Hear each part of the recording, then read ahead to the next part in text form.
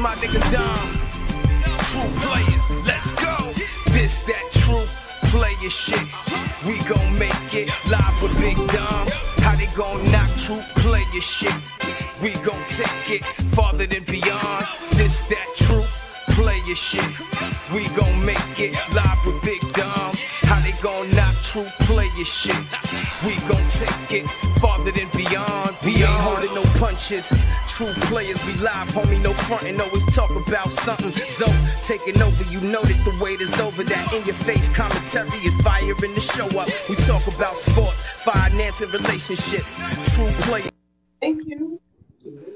What's good, everybody? It's your man Big Dom coming live now to another True Players podcast episode. I got my brothers here. I got Joey G. I got Ricky Brown. I got Prophecy on this podcast. You know, I told you guys last episode that we're going to come back Friday, but nah. We couldn't wait till next Friday to hit you with another episode. You know, it's one of our compadres missing from the first episode of the top 10 lyricists. Ricky Brown was missing in the first episode, so we had to do it part 2 to the podcast. And let Ricky Brown, this is the Ricky Brown edition, the top 10 MC/lyricist. So, what's up, everybody? We got Joey G, Ricky Brown, Prophecy. Let's go. Right. Don't forget. You got, don't forget Black Rose. Oh, we can't forget Black Rose. Black Shout Rose out is to in the Black building. Rose. What up? Y'all ready? Yo, Black Rose is We live. Feel me? Maybe not. Come on, just you screaming in my earphone. I'm not your friend. My man said, "Get your own Bluetooth." You like that, Joey? Yeah, but check it out, ladies and gentlemen. We have to come back with a part 2. You know, our brother Ricky Brown was missing in action the first episode. Mm-hmm. He got a lot to say, especially with what Prophecy said on the last podcast. I want these guys to debate.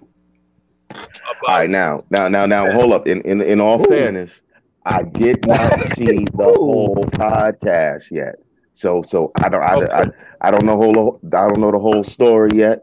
But let me start off giving my top 5. All right, because hands down, nobody. I don't care what none of y'all say. Nobody's touching the God MC Rakim. No, say something. No. Say That's something. True. That's Say true. something. That's true. Okay. Now we can debate about everything else. Rakim is at the top of that list. But Okay. Don't you open your mouth about no Rakim. Okay. So I'll be telling my best boys, I'm like, my nigga, don't say nothing bad about Rakim. For real. He's a cool brother, man. He opened the doors for a lot. So now this is my top 5: Rakim, KRS-One, Big Pun, LL Cool J, Da Brat. Wow, he put Da Brat. Yes. Wow. Okay. Yes. Okay. Yes. Okay. Yes. Not And I don't even care how Queen many. Latifah, but Da Brat. Nope. Da Brat over Queen Latifah. I got you. Da Brat. You said Da Brat over Queen Latifah. Yes. And then that ain't no disrespect to the Queen. That ain't no disrespect to the Queen. Nah. But you got to understand something. I'm not just putting Da Brat over Queen Latifah. I'm putting Da Brat over MC Lyte. I was the next one. I'm like, Now you want to talk about the first female MC that hit harder than any of these dudes out there? That was definitely MC Lyte. Definitely MC Lyte. And I ain't gonna lie though. Fat Joe, Tretch, and all of them will tell you Queen Latifah wasn't nothing to mess with, man. Queen Latifah was knocking niggas out like the New York Giants. Yo, especially if you want to step up to the Giant niggas out. Yo, if you want to step up to the cypher and Queen Latifah was in that motherfucker, she would put you out. Straight up and down. Bro, no. Straight up and down. But that's not what she was putting out. Yeah, because she was doing her best to be as conscious as possible as far as what she put out. But let that cipher jump off. Let there be some 40s and blunts and a circle. Yeah. Somebody walking away with their feelings hurt because the queen just got up there. And a $1.50. Because she was quick to bust somebody open. Yes. She would. Who is this bitch? Who you calling a bitch? UNITY. Yo, even Mary J, man. One time, Mary J had a situation, downtown, Manhattan. Man, they called Queen Latifah. They thought Queen Latifah was coming with brothers and family. It was just Queen Latifah. Okay, that's crazy, dog. You gotta respect an artist like that, dog. Yeah, no doubt. But MC Lyte, that was another one. She was smooth talking, but it cut you in a heartbeat. That's audio too, little sister. Shit. A lot of people slept on Left Eye. A lot of people slept even on Left Eye. You mean everybody slept on Left Eye? Yeah, they slept. Everybody slept on Left Eye. Mm-hmm. Rest in peace. I'll go downstairs. Yeah, but yes, I did. Yes, I put the Brat in at the top of my top 5 because that was the first female MC to come at it hard. Yeah, gangster with metaphors. Right. With double entendres, with triple entendres. The wordplay was always crazy. Yo, she put out that one album, what was it? Limelights and Lovers and Limelights or whatever it was. Yo, every beat on that album was whack and she still spit at the top of her game. I believe every beat on that album was weak. Nah, you ain't never every last one. The Brat, you took me back on that though, bro. I ain't gonna front. Because the Brat was promising, yo. Yes. That's a promising person right there. So her voice was just.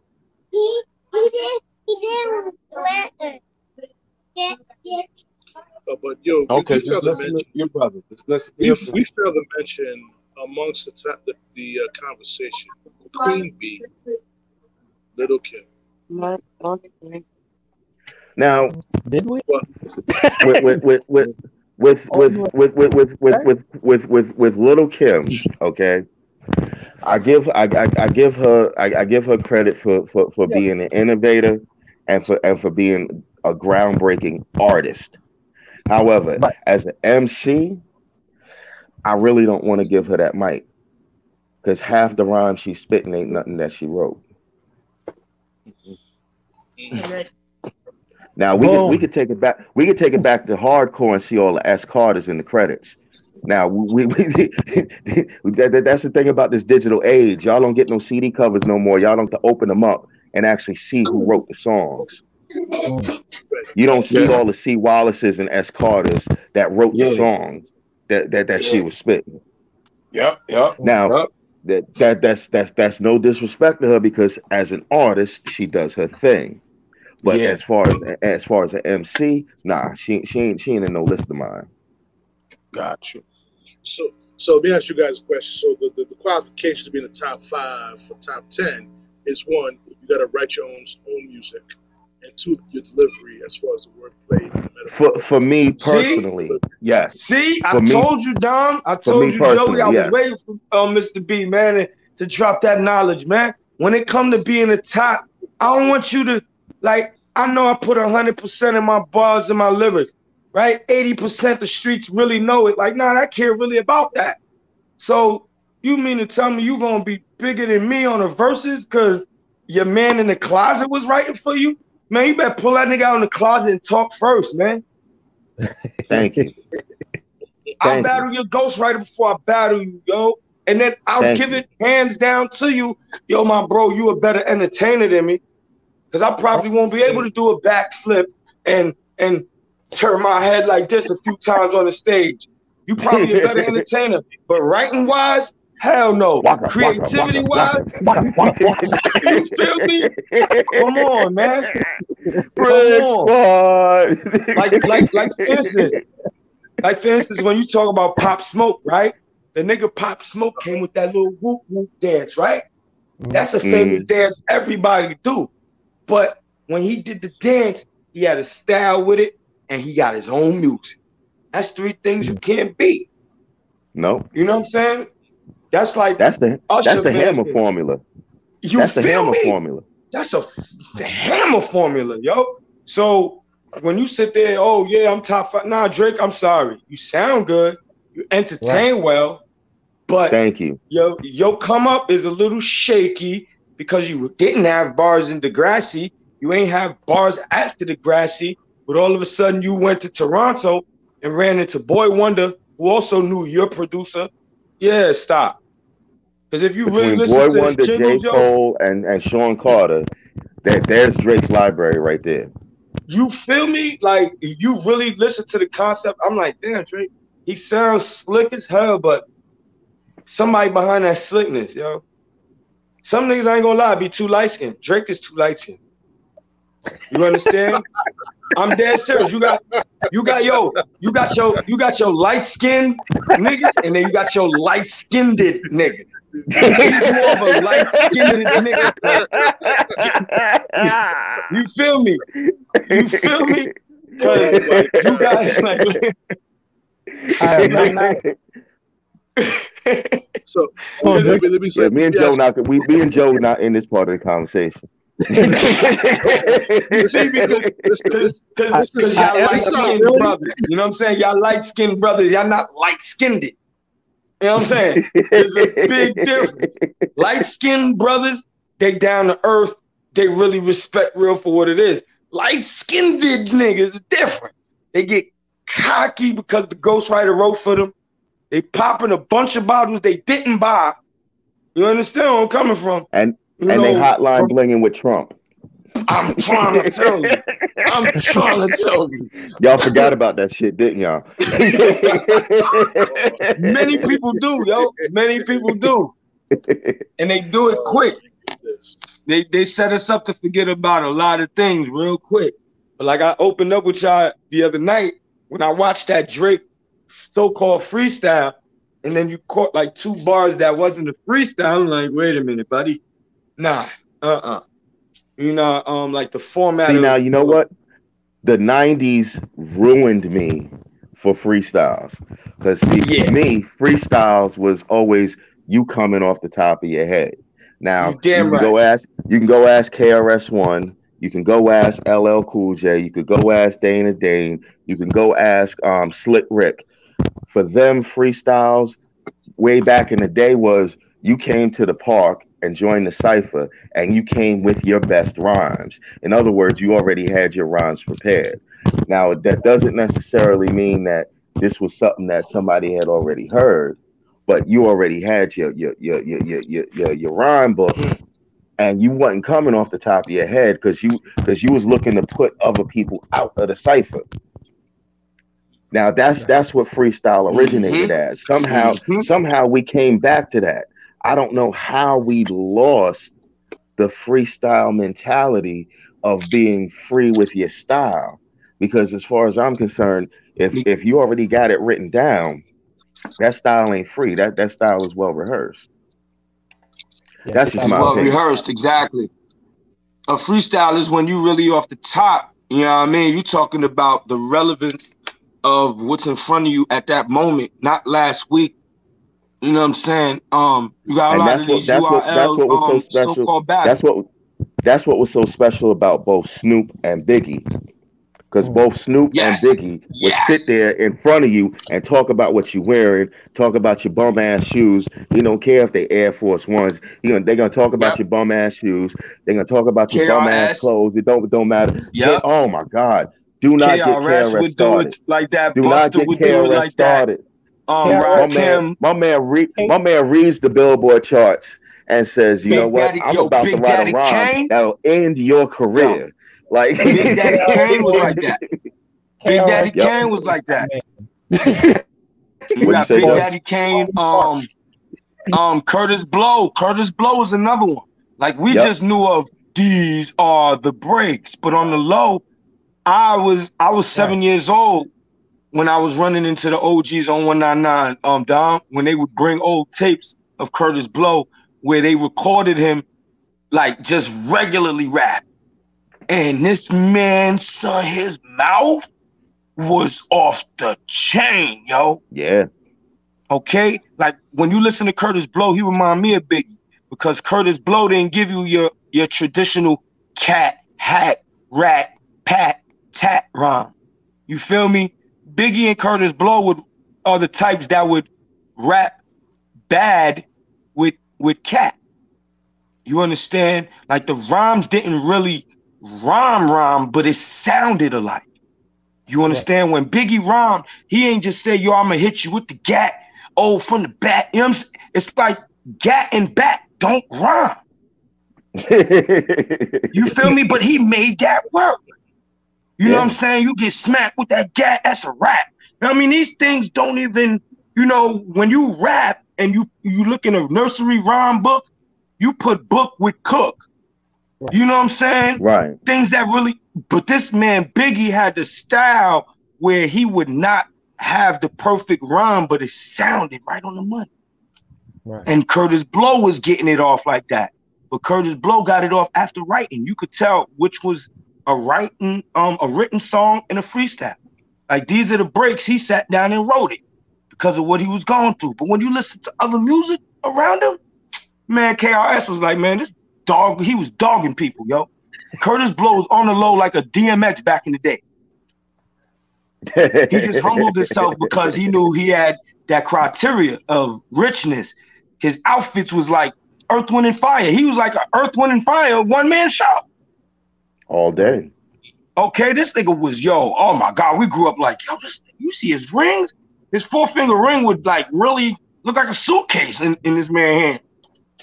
You know what I'm saying? So it's like that stature, you got to hold that. You feel me? And then who came after him? Big Daddy Kane. Big Daddy Kane was like, I'm not going to let y'all change me. But Rakim helped him change himself. Like, nah, you don't got to smack niggas all the time. You know what I'm saying? You ain't got to beat these niggas up. So Rakim taught him to be more humble, yo. Because Rakim was straight boom, yo. To this day, Rakim wear mad big clothes. You don't know what he holding on there. You don't really know what he holding. Because that dude is like 80 pounds soaking wet. But put him on the scale. Put him on the scale, he 250 all day. Yeah.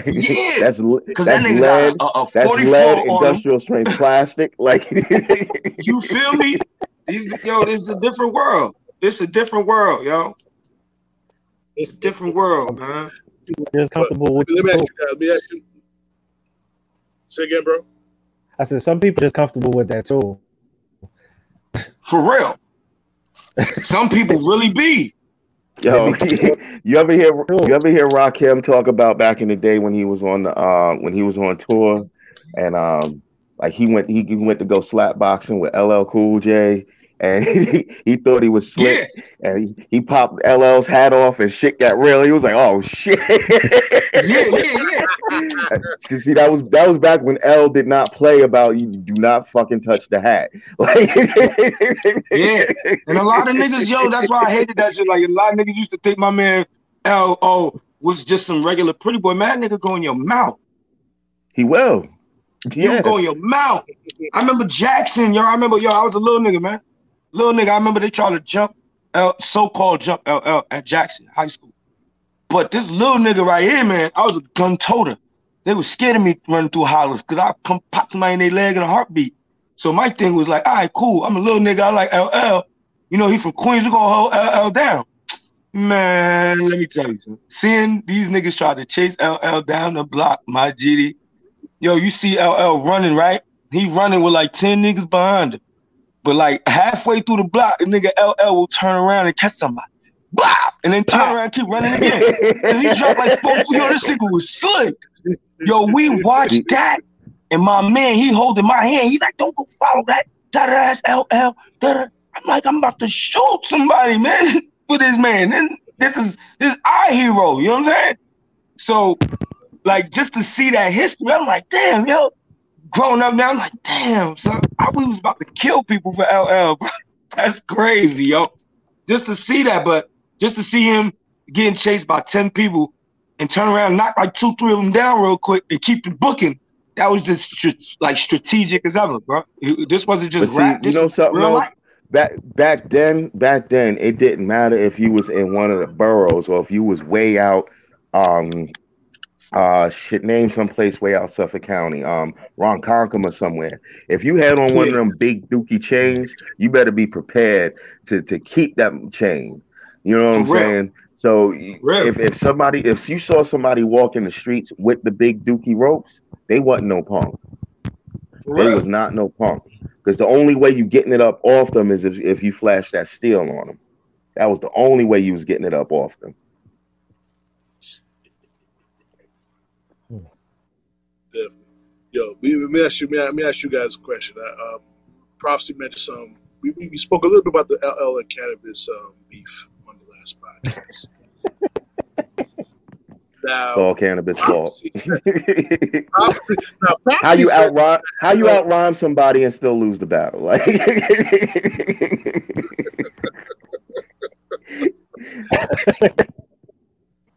listen, you're on mute right now. You're on mute. Huh? I think Prophecy's on mute. You really want to say something. Prof, you're on mute. You muted. Yeah, what I was saying, like the homie should have came at the homie when he was rocking the bells. You feel me? Because you done got this nigga close to Diamond and you coming at him, Cannabis. But lyrical content wise, LL will say that boy did do some damage. Cause like, you know, when you coming in, like I explained, you got a lot of these newcomers, they just really just pop up coming out. You know what I'm saying? They become puppets for whoever got the money. Yep. This dude didn't come out with, oh, I got some money. He was with Wyclef, who was his money. But the nigga opened doors for features people to this day wouldn't even allow. This young boy was so talented that he was with DMX and them ASAP for 4321. LL already had a verse for 4321.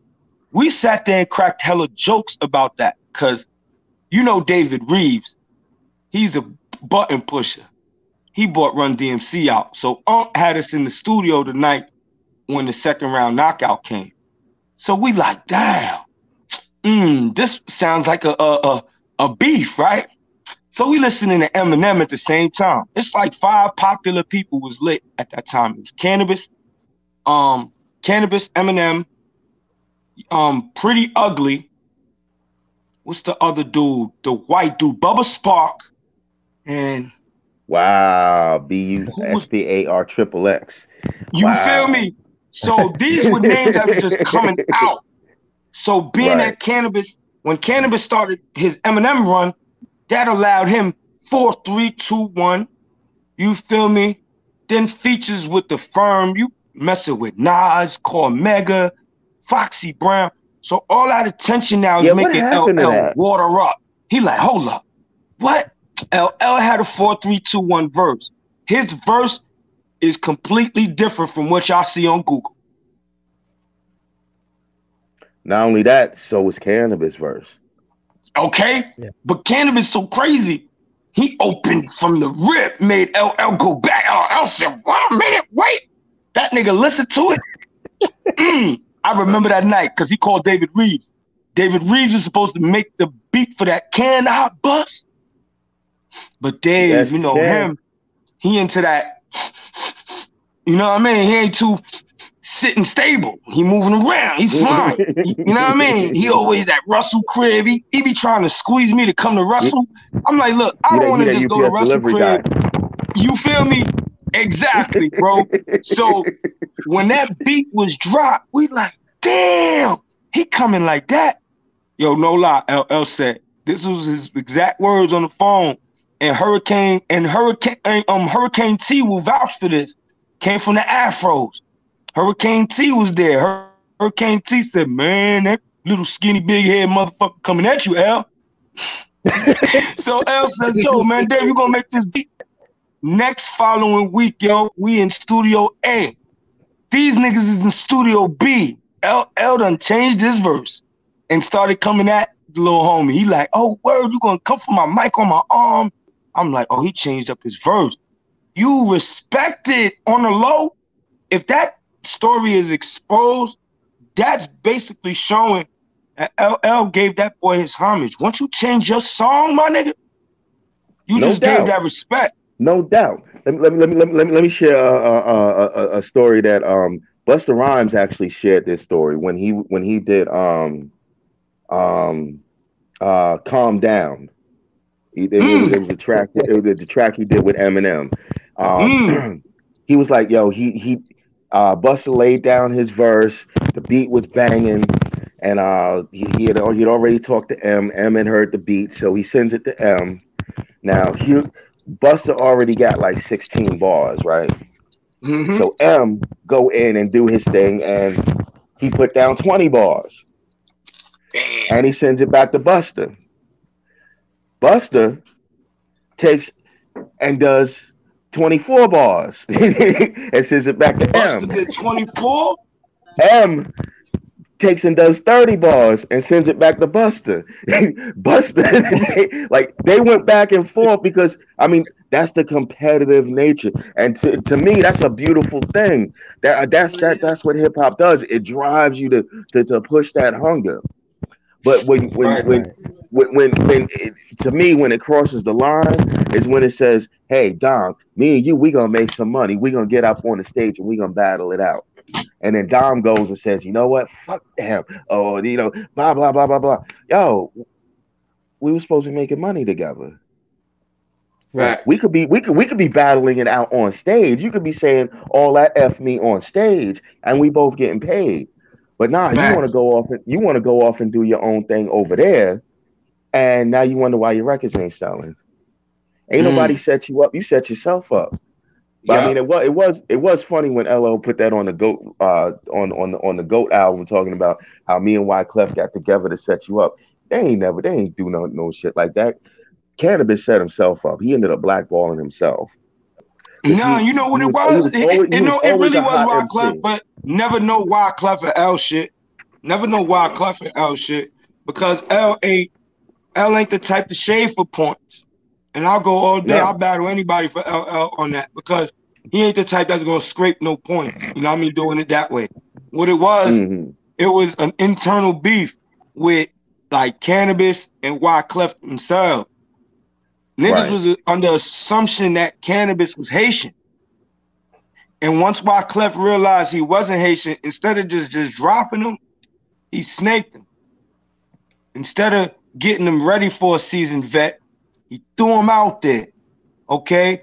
Didn't put no major money behind his album. When that Cannabis album dropped, bro, man, he didn't promote that boy not one time on the radio, B. You feel me? We was part of Cannabis's camp to put out stickers for Cannabis. You feel me? Cannabis took some of Wyclef advance money and had his own little street team to help him promote his music. Because this nigga was just trying to dodge him, drop Cannabis. He felt like Cannabis was going to get cornered in by M. You feel me? It's like, I'm going to just drop you and just roll with everything else around you. I'm going to be in here with Eminem. That Eminem shitted on this nigga. When Eminem dropped his second album, Wyclef was still trying to holler at him. He shitted on him. If you keep that nigga album, that second album, he was shitting on Wyclef. It came at him. He came at him, Britney Spears. He came at the whole hip hop. Whoever really wasn't correct, Eminem was coming at your neck. Yeah. And the reason why he talked this shit, Eminem, as soon as he got his deal from Drake, he was already looking at 50. He like, oh, they shot this nigga? I'm about to sign him because they shitted on him. You damn sure right about that one. Yo, bro, I was around a lot of Goonie shit. Like, my mom would be like, yo, don't let them enforce you to go do this and go do that. We was always in the mix. We was little niggas trying to be in the game. So we was in the Queen story. You know what I'm saying? Sometimes niggas be like, yo, don't mention it and all that good shit. Man, I want in. You're not going to tell me not what to not talk about. I'm gonna talk about it all, cause I'm a bone hiding in the closet for a lot of niggas. So yeah, when I was part of those scenes where I had to go get a nigga chain back, I need all that on a mixtape. I'm exposing everybody. Nobody really want me out because they know I got secrets. I swear to God, I've been to spots where niggas is like will pay money just to keep me out of it, yo. They like, nah, this nigga here about to take our shine right now. Word up. And there's a lot of us that's like that. Threats, where they tried to play us back in the days because we was little, we needed money in our pocket. Yo, my nigga, come with us. You know, you can hold your strap. We'll get you in the club. And we went through all that, man. So it's like watching this, like now we want our piece. I don't give a damn what you talking about. I will expose you. We was in studios with Wyclef. Wyclef, man, I almost gave it to Wyclef one night. I was about to headbutt him on my babunku. I was sipping some Haitian rum too. I'm like, man, I will headbutt this nigga if he think he gonna talk to me some kind of way. Davey D will tell you. They'll tell you reason why this kid is not signed is because he plays no bullshit. I'm worse than 50. Man, don't play me. I'll beat you up on TMZ. What are you talking about? I'm gonna get my respect. You're not gonna, you know what I mean? You ain't gonna walk around and pump me. That ain't gonna happen.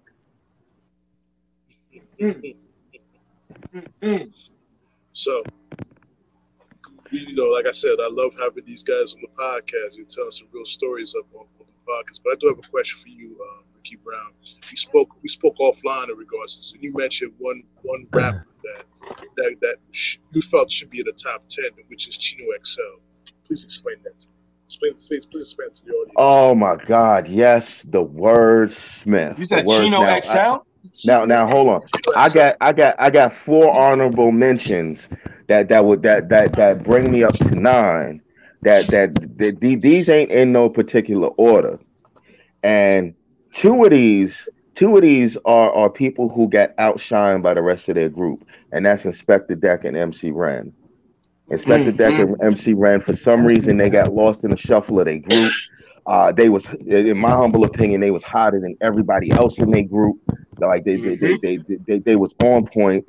But I also had Rod Digger and Chino XL. That's nice. I love Rod Digger.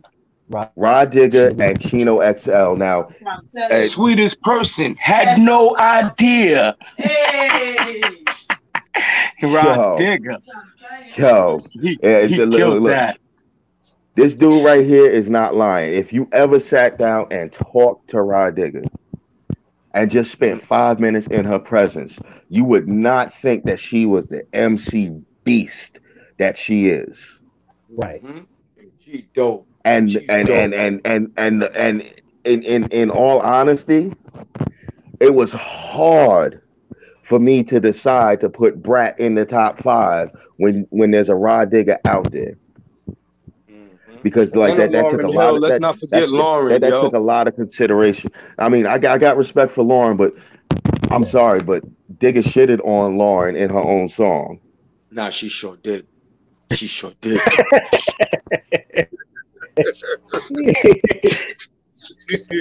Hey yo, I'm going through a lot of problems with that, big bro. You know why? There's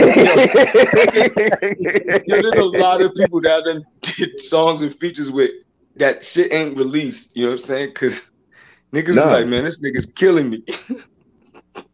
But now to get back to Dom's question about Chino XL. This Chino XL for me was the original Big Pun. Yeah, sure was. He was the original Big Pun. He had the metaphors, he had the lyrics, and the dude could spit off the top of his head. If you really want to hear, I mean, it's old, it's dead, it's really not worth rehashing, but it's worth listening to if you want to hear rhyme skills.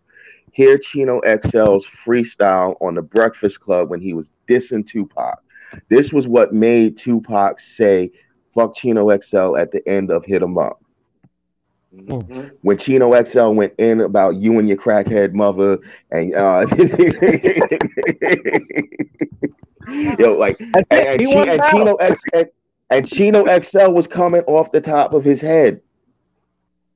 The dude, and he, you want to hear something magnificent? Go to find a track by Chino XL called Wordsmith. I know that. Now that was him actually taking the time to sit down with a pen and paper and say, I'm the metaphorical Mephistopheles dude is insane with it. Like I can't even repeat half of his bars. Like you know how you go to Wikipedia and you pull up a page, like let's say you pull up a page for YouTube, right? And they'll say YouTube is a social media platform, and the word social media is a hyperlink, and the word platform is another hyperlink. Like if you were to take and put Chino XL's lyrics in Wikipedia, like half the damn page would be blue, because it would take you hours to go through all of the shit just to get through the layers of the metaphors that this dude is laying down in 1/16. Yeah, Chino XL, one of the most slept on MCs ever. And I'm not look, I know that there's like the same way that there's plenty of cats that's 10 times better than Jordan, 10 times better than LeBron, 10 times better than Kobe. They never got their shot. They still in the park. They still doing their thing. You could say the same thing about the rap game. There's a million dudes out there. Sticky Fingers once said, if Eminem would have been black, would he have sold 5 mil or been 1 out of 5 million rappers without a deal? Like, that's real. Because there's a lot of MCs out there that you will never hear. I got a homeboy who loves making music, has no intention of actually putting any of it out. It's just in him to keep making his music. Put mine back in the fridge. He might have one track on SoundCloud. He might have one little track on YouTube. But to this day, and the dude is in his 40s, and he's been doing this thing for over to like 10, 15 years. Okay. Like he just loves doing his music. You'll never actually hear his music. And the dude is gifted. The dude is blessed with the wordplay. You know what I'm saying? He is blessed with the wordplay. But you'll never actually hear his, you know what I'm saying, his music. So yeah, there's plenty of MCs out there that there's probably a cat out there right now that could shit on Rakim and KRS at the same time, but you'll never hear him. Oh damn! Oh, we're hearing him. We're hearing him. We're hearing him right now. He's on the podcast right now. Prophecy. Oh yeah.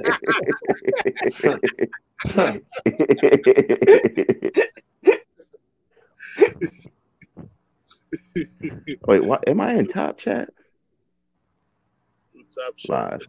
Yeah. So but you know, at the same time, no one professionally that has been put out there, in my humble opinion, has been as slept on as Chino XL.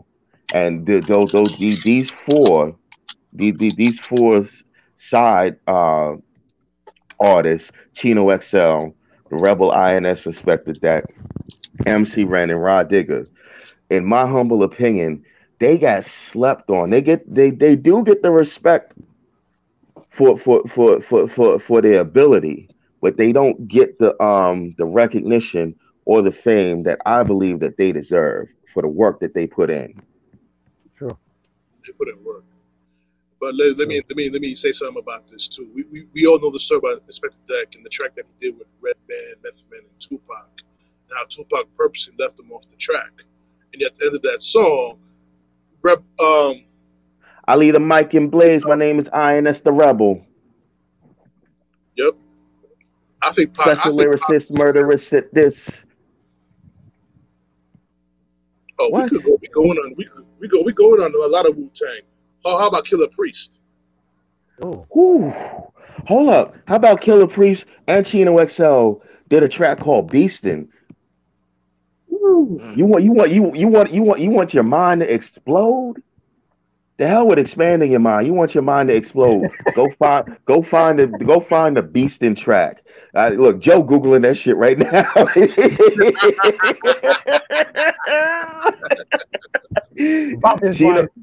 Chino XL and Killer Priest on the same track. He's like they even started the song like, yo, they shouldn't even let us in the same room together, let alone put us on the same track. Killer Priest came out talking about, yo, I do pull-ups off of niggas' bars. Ugh. Yeah, niggas is getting disrespectful. Niggas be beasting. They was straight disrespectful to the whole game. That's definition. That's the track. Definition of the title of the song right there. Beasting. For real. That's how you beast on the track. That's why I be coming at niggas, man, the way we come, son. Like we be, man, the hunger different. And see, the tradition, it didn't die in the 90s. Like it did kind of carry over into the early 2000s, but somewhere in the mid-early 2000s to what the late early 2000s, they lost that.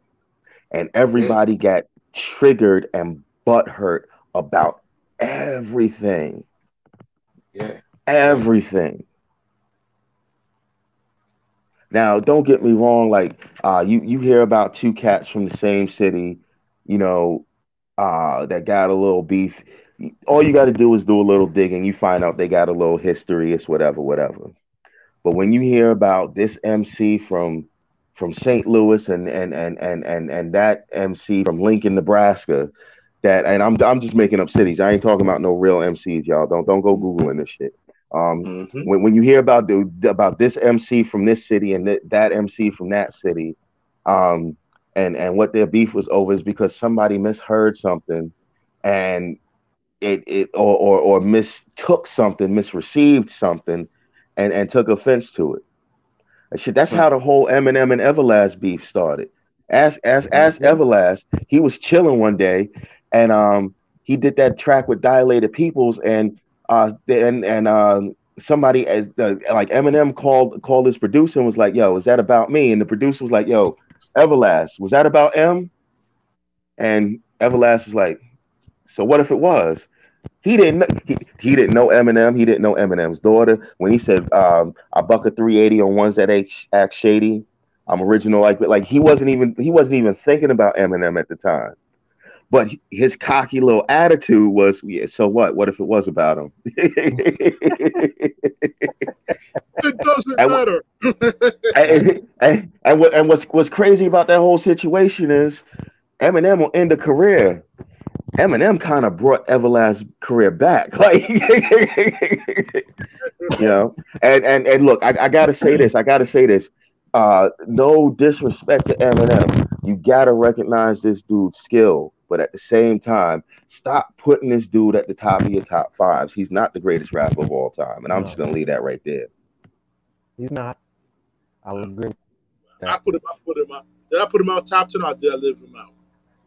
I forgot. Can we put him at the top? Dude is hot. There's no denying his skill. How about battle rappers? No denying his skill. There's no denying his skill. How about battle rappers? What were we saying? I said, how about? I said, there's no denying his skill. As far as battle rappers, yeah. See, battle rappers are a different breed. Battle rappers are not just MCs. That's the next. No, they are MCs. They master of ceremonies in battle. True. Okay, so you gotta think about this whole battle. Maybe what I should have said was they're a different type of MC. Yeah, because that battle world, I got niggas right now. Smack will tell you right now. That nigga come 50 deep. You know what I mean? You got niggas like Tay-Rock that look at like them niggas. This is what I got locked up 2000, came home 2005, went back in 2006. Smack paid me straight up. A nigga, don't come here. Please don't come to the show. If you don't come, can you be quiet? Can you be quiet? You know what I mean? Can you be quiet? 106 in Park. I used to die about 106 in Park. Because we used to go to 106 in Park to drop stickers, meet certain heads. 106 in Park is the reason I know who Immortal Technique is, because that shit hurt my feelings. A nigga like that. That shit, I almost cried. How did y'all really pick this bum ass over? Did you hear what Immortal Technique just said? Y'all obviously don't know nothing about hip hop.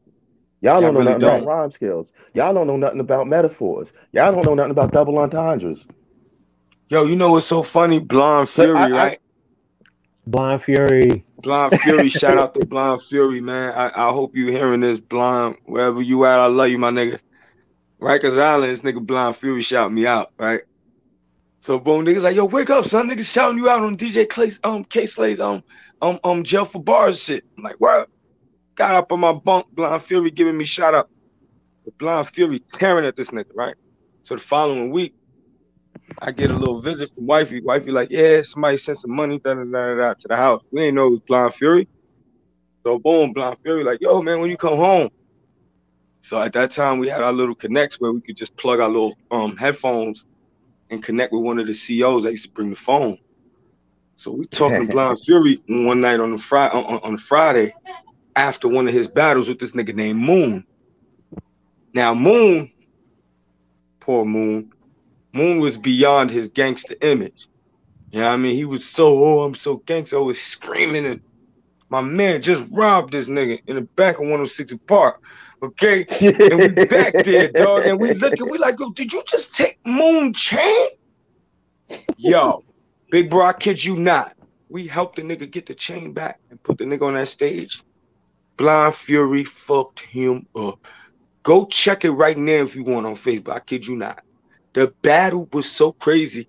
He just went off. It was a whole different energy, bro. All right, Blind Fury came back. Yo, that second round, Moon was thinking about it. Because you just got robbed, man. Like, you really got, you can't fathom what just occurred. Like, we robbed you. There's nothing you can go on that stage and convince nobody about. You feel me? But it's crazy because, like, when you got niggas in the background that know the stories, battle niggas will tell you right now, it's a different world when you open your mouth. Back then, we was straight smacking niggas in the mouth as soon as they came too much. You know what I mean? The only person in the league that we ain't really come at like that was Arsenal. Now, me and Arsenal, we look alike. When Arsenal dropped, a lot of niggas thought it was me. When niggas would see me, they would think it's Arsenal.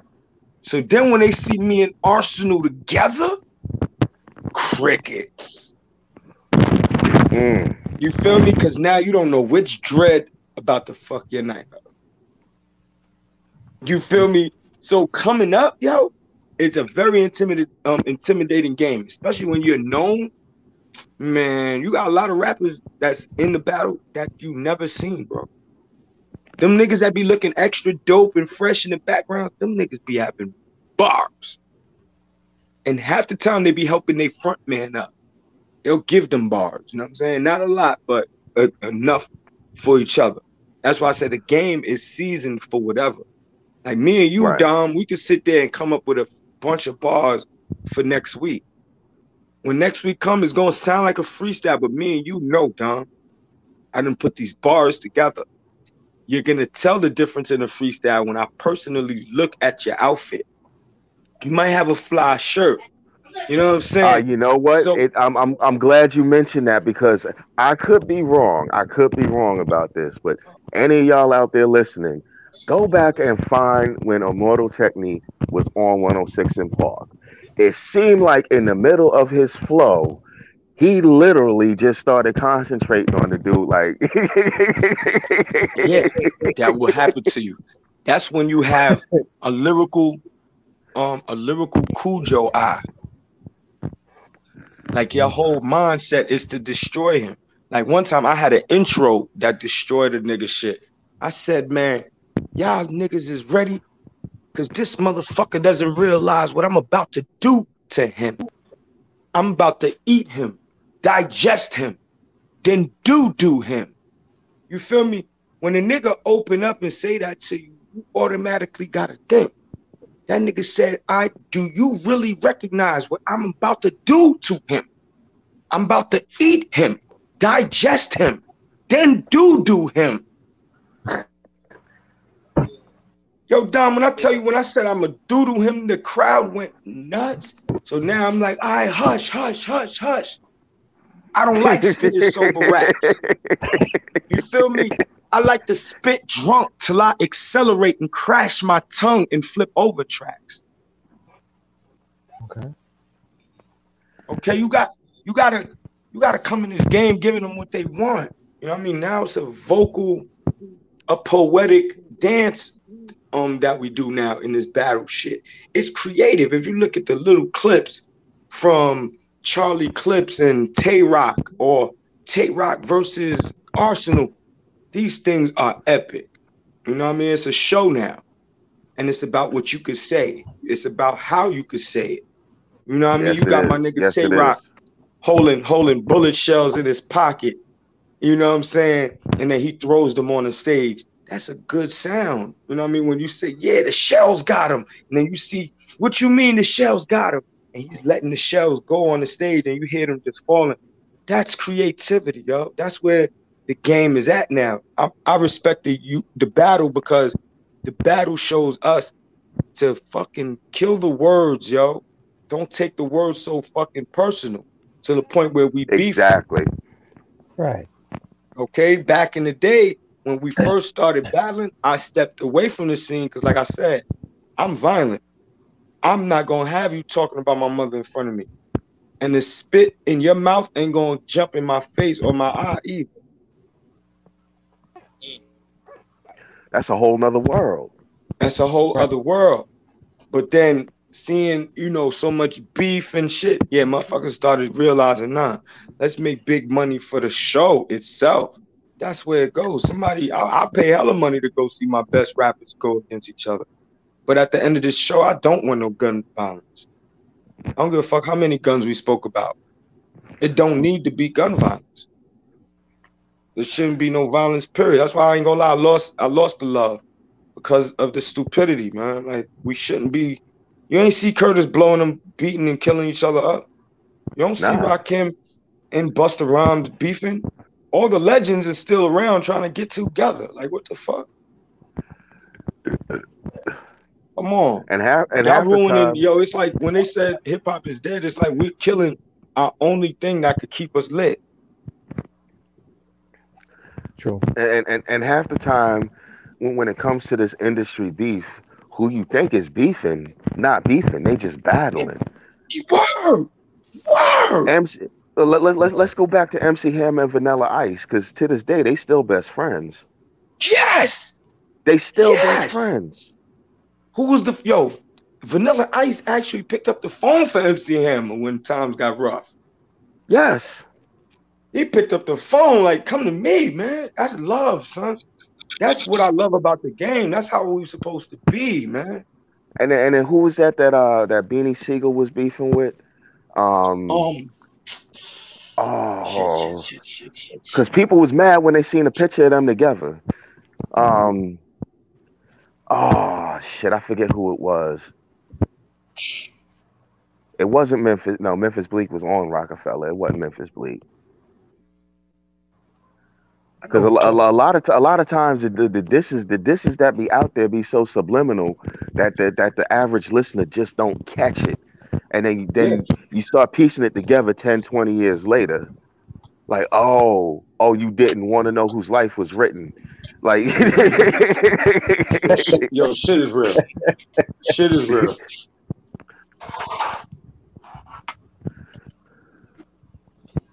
So now I have another question for you guys.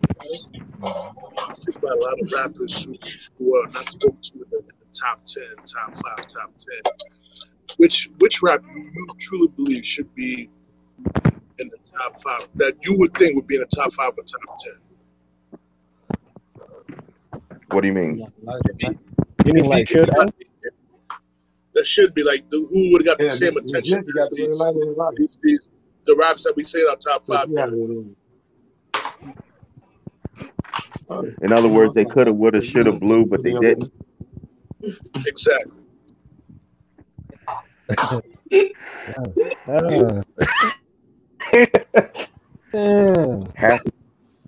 Half the South. Half of the South. Shit. Because I mean, I'm gonna be honest with you. Thank you. David Banner. Definitely David Banner. Definitely David Banner. You know, someone who doesn't get the respect that I think he deserves. Actually, both of them don't get the respect that they deserve. But Outkast, Dre and Big Boy. Dre and Big Boy. They are very gifted MCs that do not get the recognition that they deserve. Yeah. Now,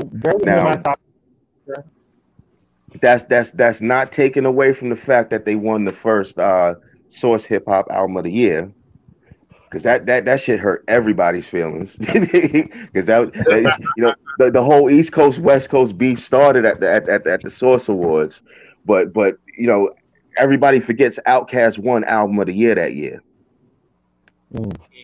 They were the first Album of the Year recipients. I think was that Southern Playlistic Cadillac Pimpin' Rhyme Style, or was it Aquemini? I think it was Southern Player Catalytic. I forget. But just too many words. But I mean, but it was one word. Right. It was like back the fuck up. Like back. I swear to God, when I got that Onyx album, I was calling it Batafuka until I got home and played it. I'm mad at you. I think that's the only reason I got it home. Now, ask you guys a question while we were speaking with Sin. Sin just said, put something in the chat for a Goodie Mob. What do you guys think of Goodie Mob? Goodie Mob. Goodie Mob. Hold up. If we're gonna go back to Goodie Mob, let's just talk about the whole Dungeon family. Okay. I mean, Goodie Mob, Outkast, Cool Breeze, one album. Where's Cool Breeze's second album? Where is it? I only heard of one record. Watch for the Hook. Mm-hmm. Yeah, that was only one record I heard from him. Yo, there was another group called RBL Posse. This was the first time I heard Mystical was on RBL Posse's track. I think it was called I'm Coming. One of my favorites. Mystical is one of my favorites. Definitely. And Mystical isn't just rhyming fast. Listen to what he's saying. No, there's metaphors and double entendres in there. Like he certified MC. Yeah, like you want to talk about a lot of MCs that get slept on. It's in the South because for some reason the South seems to be dominated by either hardcore trapping or hardcore drugging. One of the two. You don't get to hear the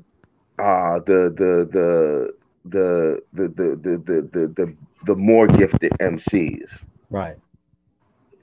And James Brown film. He does. I mean, he'll tell you that he was highly influenced by James Brown, and it comes across in his rap style. If you really does. If you pay attention to his rap style, you're like, if we go in there, I was about to say, if we go in there, there's another MC that don't get his recognition, Mr. James Brown, bless his soul. Yes, he was the original. And if you don't think he an MC, go back and listen to Black and Proud. Go back and listen to Say It Loud. Right. Now, be blessed, you guys, with another question from Sin here. Gucci. How do you guys feel about Gucci? How do you feel about Gucci Mane? His doppelganger or the original Gucci Mane? Oh, did I say that out loud? Say that again. How do you feel about Gucci Mane? I don't feel about Gucci Mane. I mean, nothing personal. It really isn't. Nothing personal. His bars just don't move me. Now, let me ask you guys another question. Another rapper that I really like that I know, Scarface.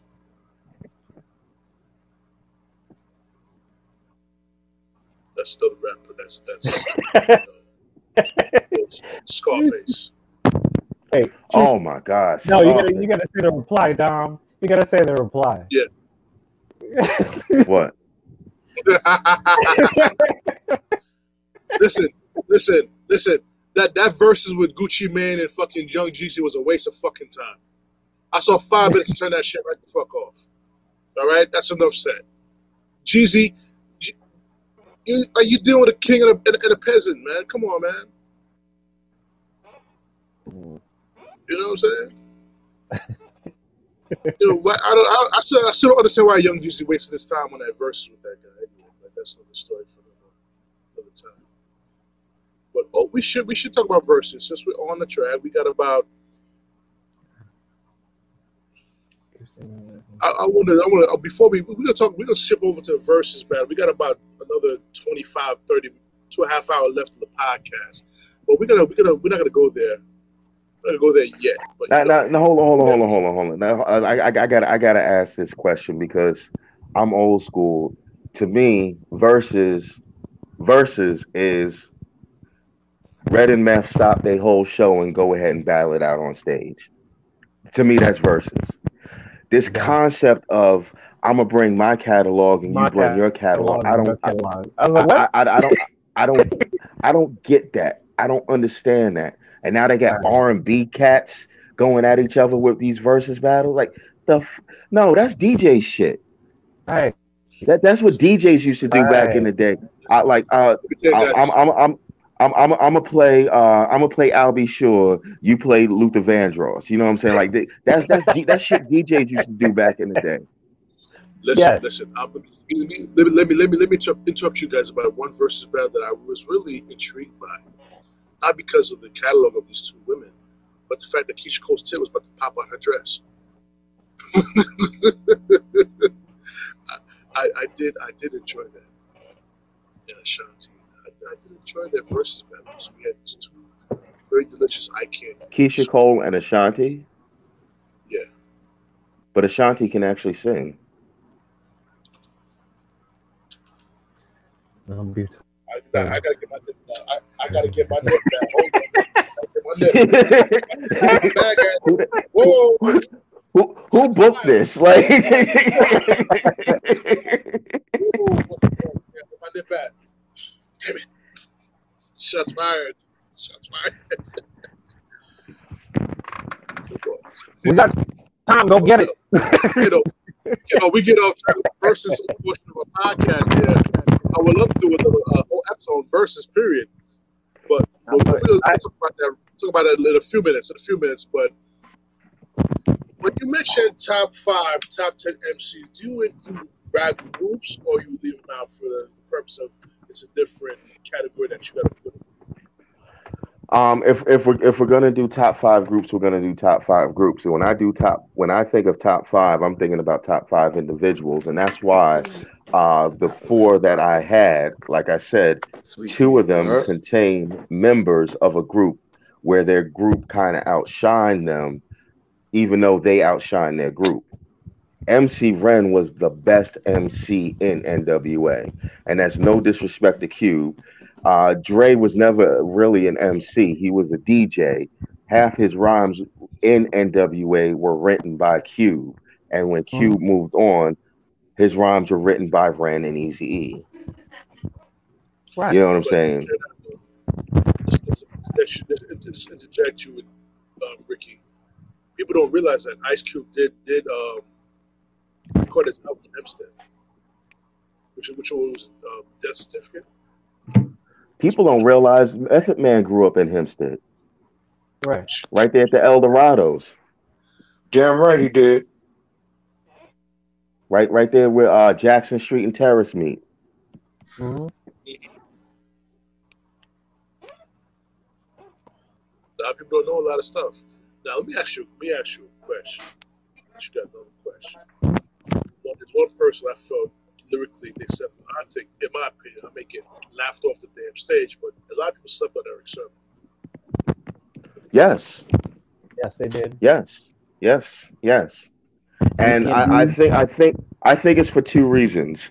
1, he had a lisp, and 2, Parrish Smith came hard with it. And to me, it was a big thing that people were debating who who was better between Red and Meth, who's better between Red and Meth. I done seen fights break out over that conversation alone. To me, the better conversation is who's better between Eric Sermon and Parrish Smith. Ooh. Now, if we want to go all the way back and hurt some feelings, let's talk about that.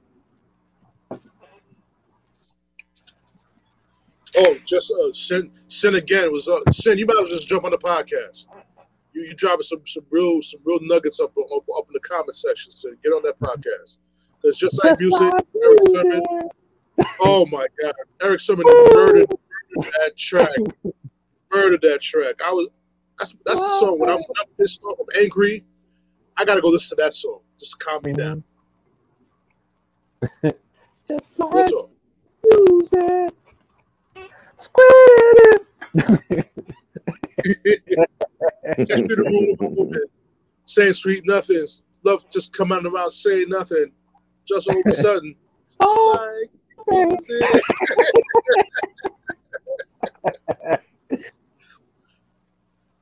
Listen. Eric Sermon, a Long Island nigga too. Mm-hmm. Brentwood, Yeah. all day. Long Island niggas. We talk about Queens. We talk about Brooklyn. We talk about Staten Island. We talk about the Bronx. Y'all forget about Long Island. James Billings. Busta Rhymes blew up when he was on Uniondale. How about that? My man Keith Murray. The most beautifulest thing in this world. What was his name? Just like his career. Bismarcky. Bismarck's another Long Islander. Yeah, he was, but he was more comedic. He was more of a comedic rapper. He's still rapping. You know, and he was alive. But see, at the same time, though, at the same time, though, you got to give him credit for being an entertainer. He was an entertainer. Yes, you know what I'm saying. And he also brought people in. He really did. He really did. He brought Big Daddy Kane in. Right. He brought Rakim has a piece of that too. Yep. Rakim was from Long Island too. Yes. Yeah. Roosevelt. I thought he was from Roosevelt. Wyandanch. Okay. Oh, I'm thinking about Public Enemy. Yes. Number one. Public Enemy's from Roosevelt, right? Yep. Yes. It's not that big that you have to see. Like Eddie Murphy. Mm-hmm. They don't talk about that though. I still think that if there was a versus battle, it should be Shabba Ranks versus Flavor Flav. Dirt Man. Versus who? Flavor Flav. Listen. We gonna go there with Shabba Ranks. Shabba versus Flavor. Bruh. That's Bruh, put the beard down. No más cerveza, por favor. Hey, it's called it's called the Pretty Man Contest. It's called It's Getting Ugly. It's called It's Getting Ugly. God damn. Pretty Man Contest. Who's walking away from that? Shabba Ranks. Let me Flavor Flav and Shabba. We can talk about first with Shabba Ranks. There's not a person in the world that's gonna see Shabba Ranks on verses. Ain't no one in the world. Shabba. Hold up. I like Shabba Ranks my name. Hold up. Dance hall. Dance hall. I was about to say, if we gonna take it there, we got to go all the way back to Dirks Man, who Shabba got his whole style from. Somebody say something. You don't have to be quiet, but you have to be loud. I ain't gonna be able to say it. Keep my mouth shut. Dirks Man did the original Trailer Load. Dirks Man did the original Trailer Load. Dropping bombs on him. And it's up. Where's DJ Clue when you need him? Flex, where you at? I need that bomb. Hey, He dropped many. Shout out to Cardi B. Ooh. Another entertainer. Another entertainer. Yo, listen, Sid is hilarious, man. She heard the Good Bad song on the ride home from NYC. God damn it. She thought it was trouble. Wow, seriously? Listen, Chava Ray said he had the house call, Mr. Loverman, slow and sexy. See, Shop. You know what? You got to give Chava credit for being a legit crossover artist. Yeah, that's it. He legit crossed over with rap artists and with R&B artists. Yes. Baby, stop. You got to give him credit for that. KRS-One, I didn't know KRS-One was Jamaican until he jumped on with Chava. Really?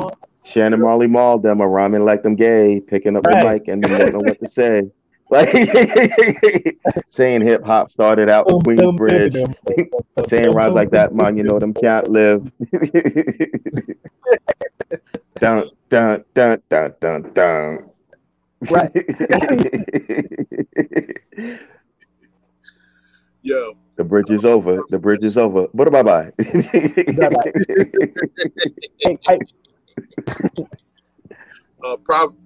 Prophecy, what did you mention about cannabis, about LL when the Ripper strikes back, that his rhyme was weak? I think you're on mute. I think you muted, bro. Okay. Did we already lose the fight? We on the ground.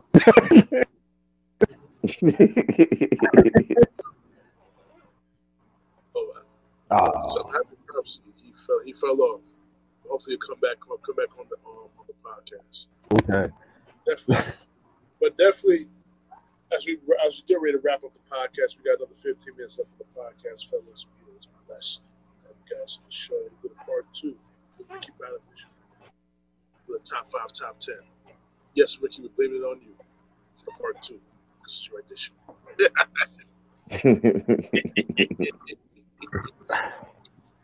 So, as we segue now to the top 10, am I missing any MCs that we should be talking about on this?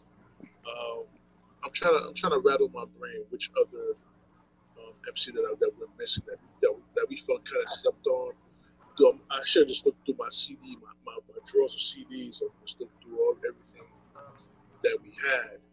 That I have as so I'm a music aficionado, all types of rap songs, all types of. I mean, there was a lot of honorable mentions. I mean, you could look at shoot. But before we came on, Prophecy was talking about like he had mentioned Wu Syndicate, and then he talked about the whole Wu family.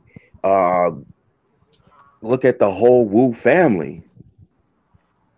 Killer Breeze, the Killer Bees, the Sons of Man, Fourth Disciple, what was that dude? Who's the Shaolin drum dude? Hey y'all, can I get some? Boom. That's the sound of the Shaolin drumming, coming at you. I'm trying to remember. I know the song. I know the track you're talking about, but you know what, they kind of their conglomerate kind of stifled their progression, in my opinion, because it was so many of them in that group that it was purposeful. Everybody didn't get a chance to shine, unfortunately. No, but it was purposeful in that effect. I think what was intended was to have a conglomerate hit the market at one time as a force, with the intention of steel sharpens steel. And this is just based off the Wu documentary thing that was on Hulu that I watched, and I understood. Oh my God! You know what? I still haven't sat down and watched that. And I got honestly, me and my wife are waiting for a part 2. I got about 30 minutes into that Hellraiser documentary, and like I like that it just broke my heart to see what happened to him, knowing it like, dude, he was in the Cobra position, poised to strike, and all of a sudden he gets an aneurysm, and now his life is just completely over. Mm-hmm. He had to learn how to walk and talk and, basically live. Right. After that.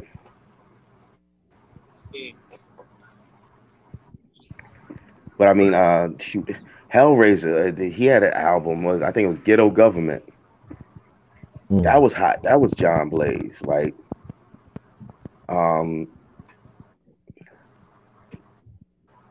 somehow the Gravediggers survived being down to the last 2,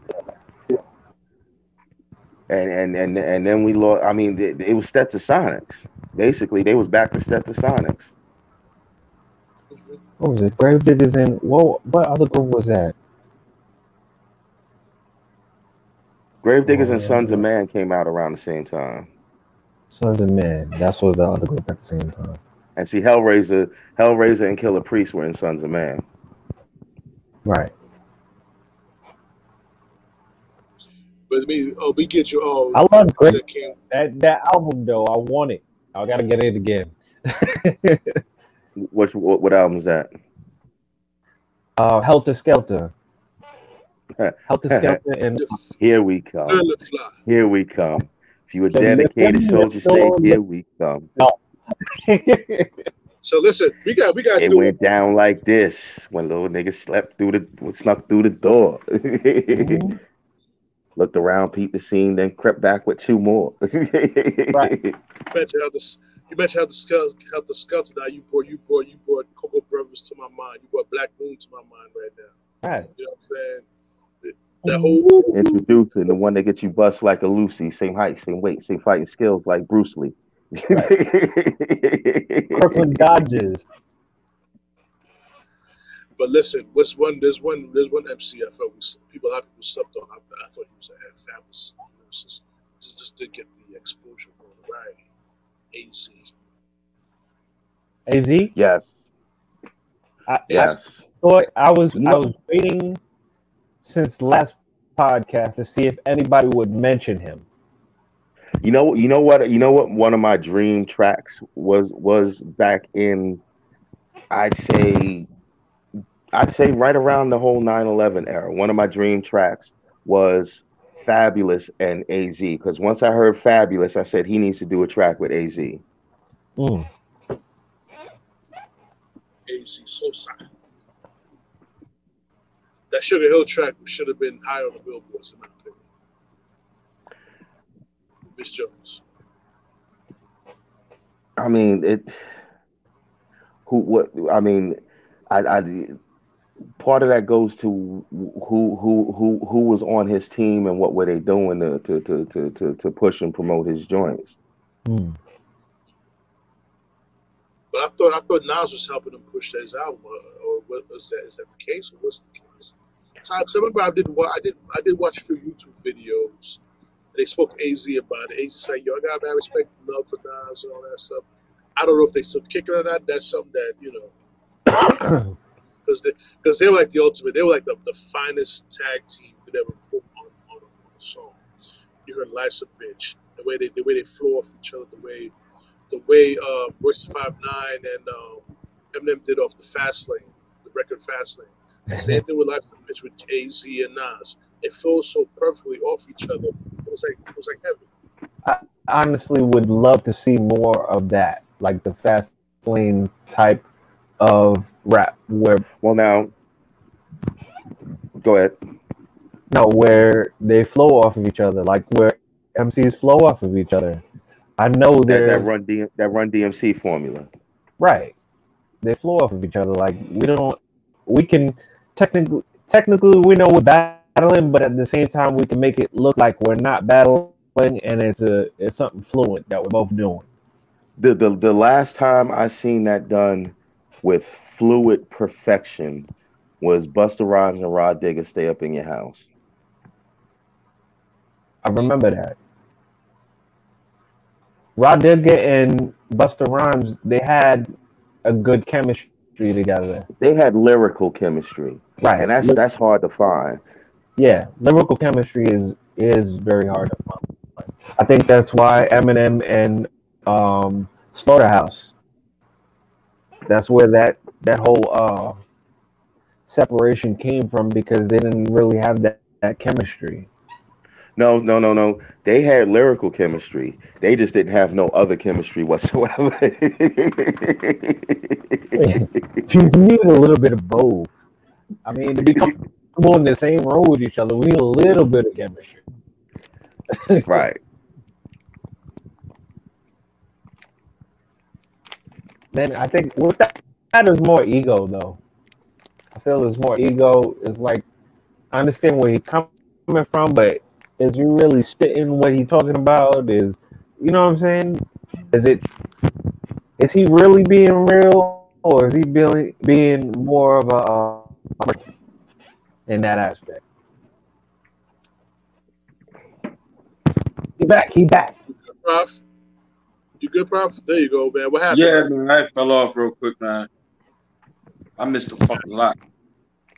You didn't miss too much. You didn't miss too much. We were talking about AZ. But he's been slept on for years. AZ. Sugar Hill. Life's a bitch with Nas. That nigga, he's something different. He's different. Right. I'm shaking. Yo, this is the no. Like, goddamn, you called another one. That nigga, he different. He's different. He's different. That's that Charlie Murphy right there. That's that Charlie Murphy. Man, he's a thinker. He's a thinker. He's a broadsword, yo. He's a broadsword. For real. If you had the comparison, rappers and MCs from like Richard Pryor. Watch this. I'm gonna throw you a slick one. To Kevin Hart. Okay. Yo, hold up. Thank you. Okay. When they mentioned AZ, I said the first time I heard this dude Fabulous, yeah, it was a dream track in my head that Fabulous and AZ do a track together. Yeah. Two niggas is problems.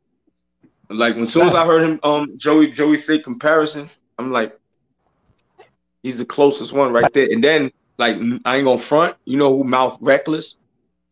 Who's reckless? Vado. Oh yeah. Vado is ridiculous. Okay. He's ridiculous. Yo. And I ain't gonna stunt. The homie Dave East, he's a crusher, yo. Now you know what I keep hearing about Dave East. I just don't know his work. Yo, just go check him, bro. You gonna be like, what? Nas ain't this down right now. Yo, Nas ain't go sign him for no reason. Just like Jada didn't go sign Nino Man for no reason.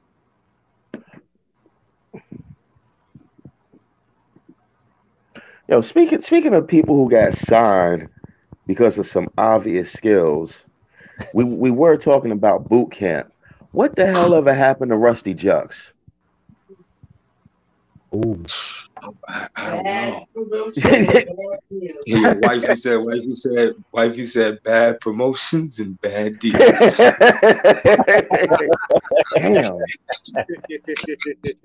Damn. There's nothing like that, yo. And she's authentic, man. Like, it's my rider, so she knows his history. Damn, we've been around. Yo, I'm telling you, the legends is in our family. Okay, I'll put you on the phone with one of the Afros right now. That's my You uncle. feel me? That's Uncle Kip. Afro. Me and him, we the one that brought up. That's my uncle. That's my uncle. That's my I came home from prison with goons. A word? I came home. Kippio and the Afros. Yo. That's my blood uncle. David DMX, that's my uncle too. He did a lot of music for Run DMC. As a matter of fact, Uncle Cool J was in his basement, the Reeves basement. Yo, you had to been in the Rich. You had to been in 215 in Hollis. 215 at 16 Hollis Ave in the basement. No. You ain't never been around with Reeves, because whenever I went out there, I was up there on was it 115 where Aunt Ellen was, all the way down at the bottom of the block where he was living with his grandmother. Oh God! Got you by the wall. Cause see, I was right by the wall. Cause see, famous wall. We was family, and I was so much younger that I first of all I wasn't even supposed to be out there. Second of all, if I was out there, you better not be out there running around with Todd. Okay. No, Aunt Ellen. What you doing? I'm watching TV, Aunt Ellen. That'd be great. Those were the Aunt Ellens back then. Those were the aunts. I would your ass. Don't be happy you. Yes. Because I done caught it from Aunt Ellen and Aunt Cammy. Okay. As a matter of fact, L actually mentions them. He was like, I learned to be tough from my grandmama and Aunt Cammy. They was the sisters. Whenever the family reunion came around, I would sit in the lobby and wait for them, because when they showed up, they had this one special suitcase. Long before anybody thought it was cool to have a suitcase with the little handle that pops out and with the wheels on it. That's how they was back then. They was all fat ladies back then. But hold up. This particular suitcase opened up, and there was vodka, there was gin, there was rum. Okay. Oh, here you go, baby. You can have a little suitcase. Rub some of that on the gums. They rub some of that on the gums. It'll be all right. I'm trying to tell you. Especially for the babies. If they tease and give them some rum, it'll be all right. Straight up. I was one of them. Shit, all other cousins going to the pool. I'm going back to my room. I'm lit. Listen. We space up to Andy, yo. In my house, we were drinking at 10 years old. I heard about those. Oh, believe me, Baba Cool. I heard about those, bro. I heard about those. That explains some things. Listen. Let me explain something to y'all. My pops would have you drink his whiskey, his Johnny Walker Black, and when he felt that you would get a little tipsy, he'd tell you stop. I try to walk it off. So why you tell me to walk it off for? You know I can't walk right now. Yo, remember that night that around Christmas we came 3 days before Christmas, and we got our gifts, and there was a fight about whether I was gonna stay with y'all, and which room. And remember, Uncle Kitley brought us downstairs, dog, and got us lit. Listen, there's bottles in the basement. Joe knows. He been in the basement with all the bottles there. He knows. We came upstairs. My homeboy Nolan knows about that shit. Listen. Yo, Ricky, you know you got a tough ass cousin. When your cousin drink you with you downstairs and then sends you upstairs on purpose, knowing your little ass is not making it up them stairs. This nigga Dom used to sit there and watch me try. Yo, I get up to the third step, I look back at him, he'll be like, you gonna go up there? You can go up there and get it for me? I'd be like, no. Okay. Mind you, niggas is in onesie, bro. Niggas is in onesie. Listen. We go. Listen. Those are the ones you used to slide across the kitchen and living room floor.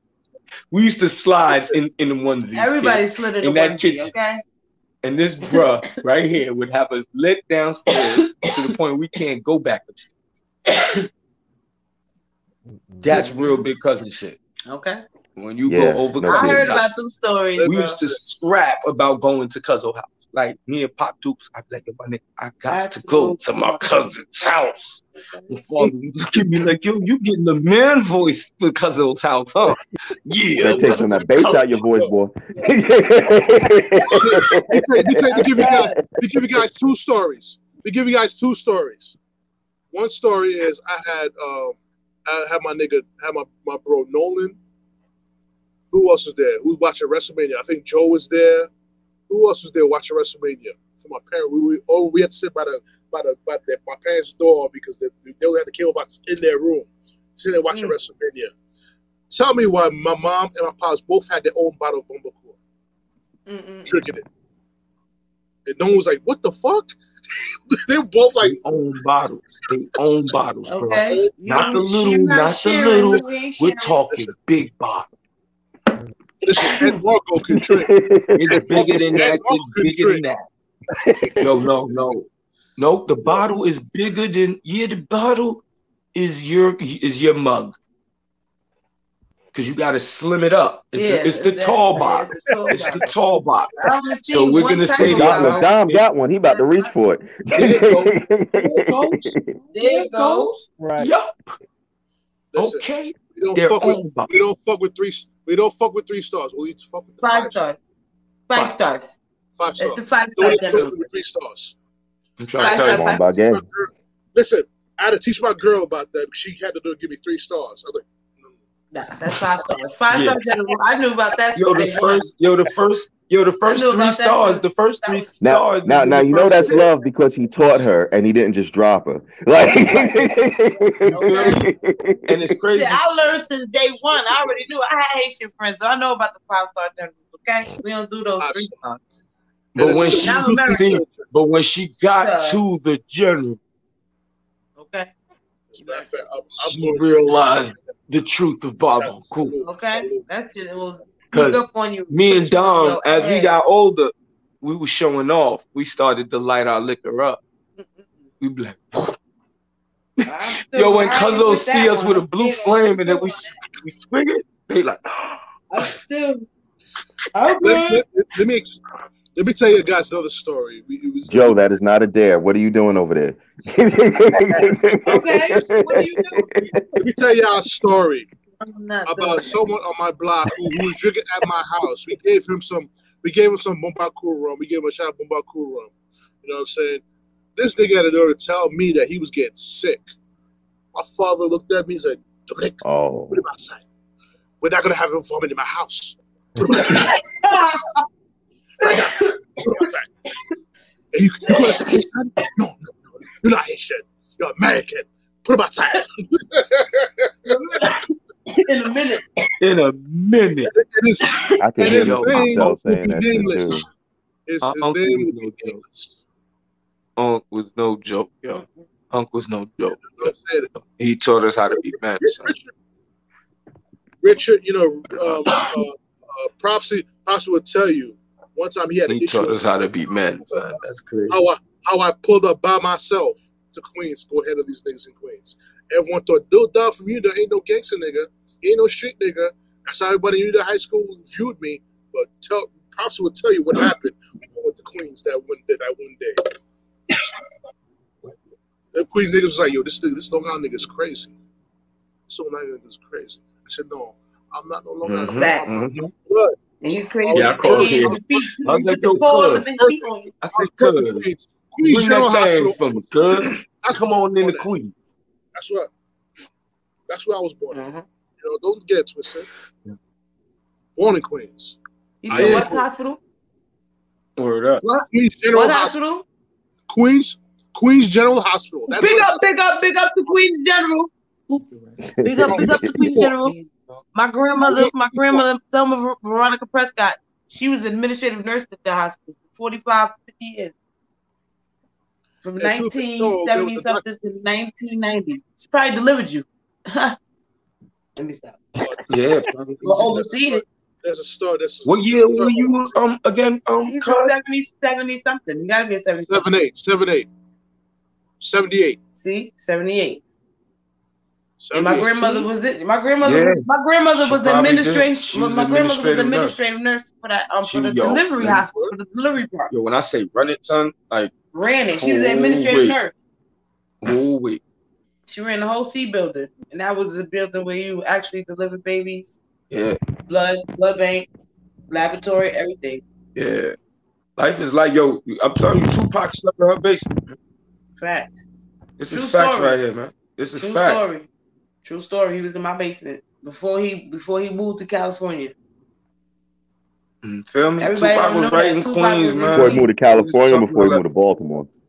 Baltimore, and then he went to Cali. Yeah, before he went to Baltimore, then he went to Cali. You know it, bro. You know Tupac was in the hood before because he was with Madge and them. You know Madge?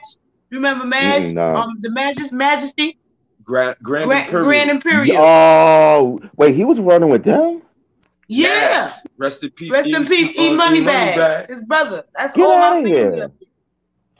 Yeah. Wow. That's how I got the picture with E Money Bags. Because it was E Money Bags and Tupac. E Money Bags, Tupac, Madge, and a couple of other niggas. My brother, my blood. Before he got to Gaddafi and Muta Bill. For real. Then he went to Baltimore. Then after Baltimore, he went we got history. That's why my mixtape is called Bones in the Cloud. That's when Mom Duke moved to Baltimore because she was having situations down here too. That's the mixtape, Bones in the Cloud. Now, yeah, I've been hiding, but I've been riding. I'm curious to know, did they call him Lassane back then? Nah. No. Nope. I'm wondering how old he was when he got the name Tupac, though.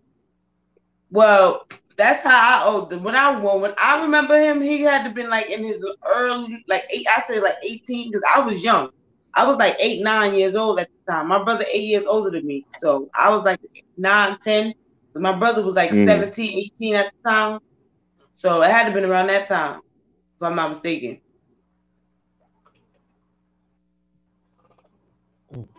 Word. And if I can look, I'll look for the pictures. You familiar with a rapper named Pop Mega? No. That for some reason I'm thinking of battle rappers. Was he one of the battles? Is he one of them battle MCs? He wasn't on the scene, but he was street. So you got a lot of niggas, you know, just like that song, my Jada.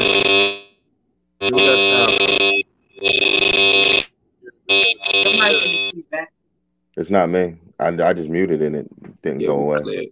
We clear now. Back in the day, what was I saying? On the Boulevard of Linden. I used to live on Murdoch and Springfield, Murdoch Avenue. I lived right on the same block as DJ Envy and Who Kid. I mean, not Who Kid. DJ Envy and Clue. Clue. Niggas live across the street from each other. I lived on Murdoch and 221st, between 221st and 223rd. Yo, it's funny when I first came down here, there was a club called the Twilight Zone, and it was 18 and over, and Clue I think was it the Desert Storm mixtape? I think it was like the first pro one that he did. What he used to mix up all the time. Dude came down here, and somehow I got close enough to the DJ booth to slap hands with the dude, and I'm like, yo, I'm from Uniondale. He's like, oh, Strong Island. I'm like, yeah. Mm-hmm.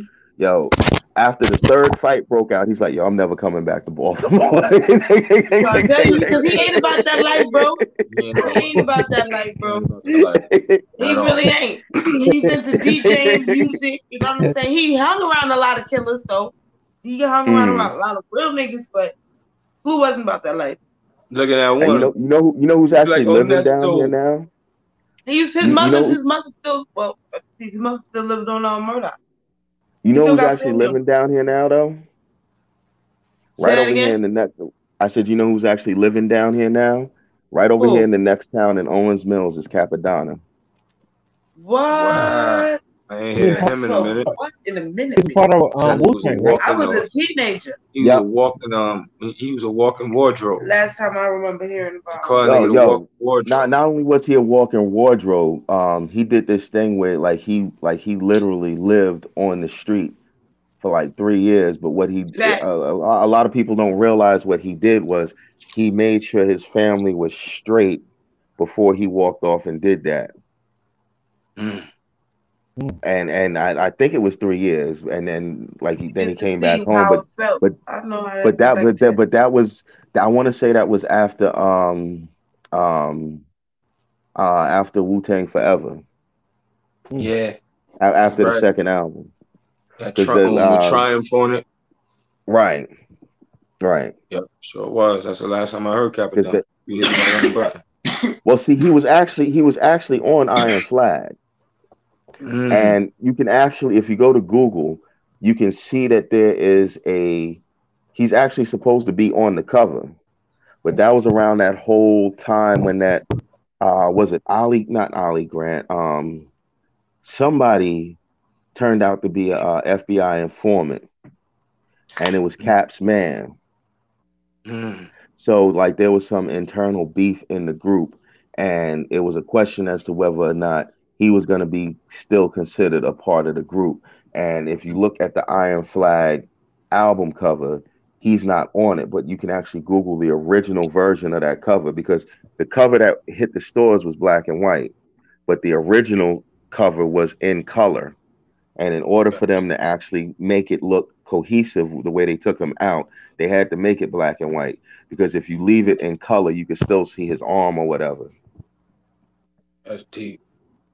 Yeah. Deep. Let me tell you something. That track, that his bars on Winter Wars. It's a classic. Yeah, that's deep. Daytona 5000. That shit, yeah. Dude put the nail in the coffin for that track. Yeah. That Speed Racer joint.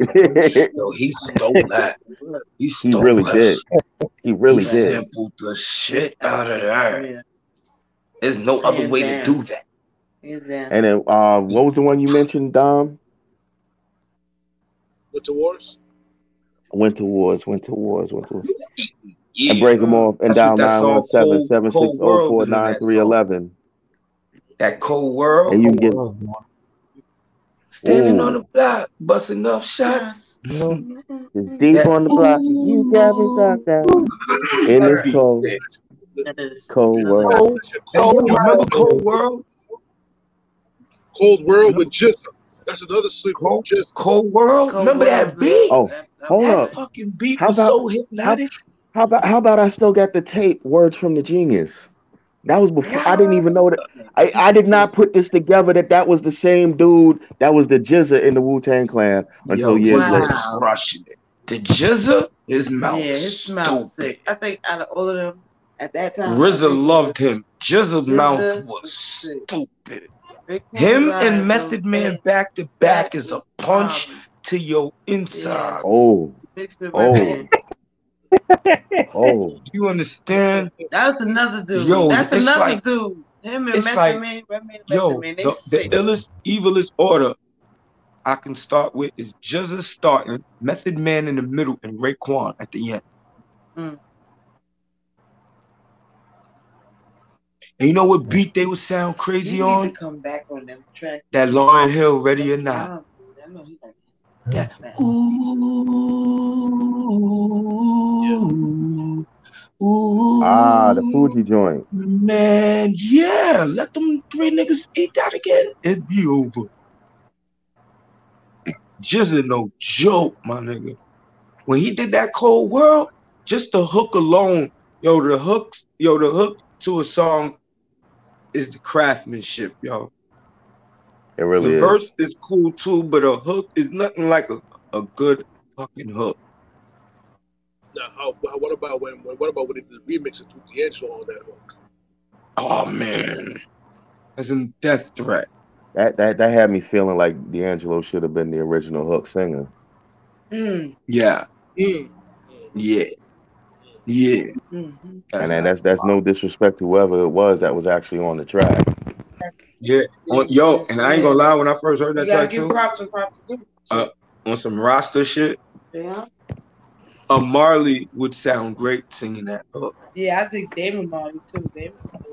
Any Marley, but I like David. Now, sister mentioned about Raekwon, though. How about his crossover when he did that? His crossover's retarded. His crossover with that Curious beat. He's retarded. With the Curious beat. Man, not even that. What about the other one? With that shorty singing on LMA? Is LMA singing the hook? Where it's like the song is talking about like relationship conflicts.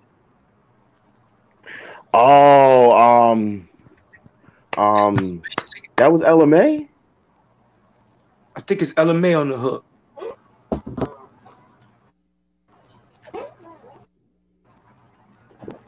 I wish I could play the song on the podcast that crossover did on the Curious beat. You can, but it's not gonna play. Huh? I said you can play it, but they're gonna mute it.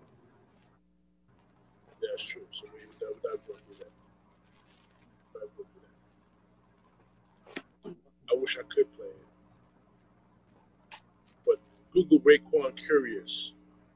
OMG, that nigga, he destroyed that beat. He destroyed that beat. You see what I'm doing, right? You Google it, YouTube it. I got it on YouTube right now.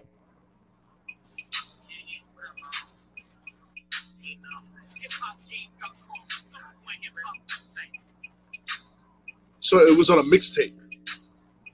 No one ever heard it. It was on a mixtape. Yeah.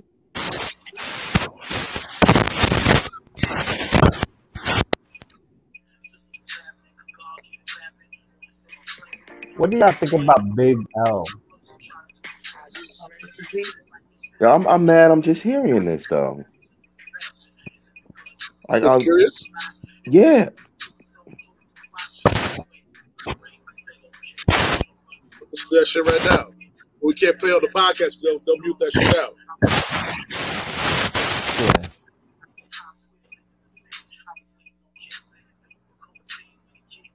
Oh, that's what they do? Yeah, they do that. Yo, they're gonna mute it. Yeah, they will. I'm not gonna put I have a lot of experience with that. I'm sorry. They can mute you. Mm-hmm. I don't know if I mentioned on the part one of this subject. Did I mention Coogee Rap? Man, nope. Living the fast life. Gotta name him. We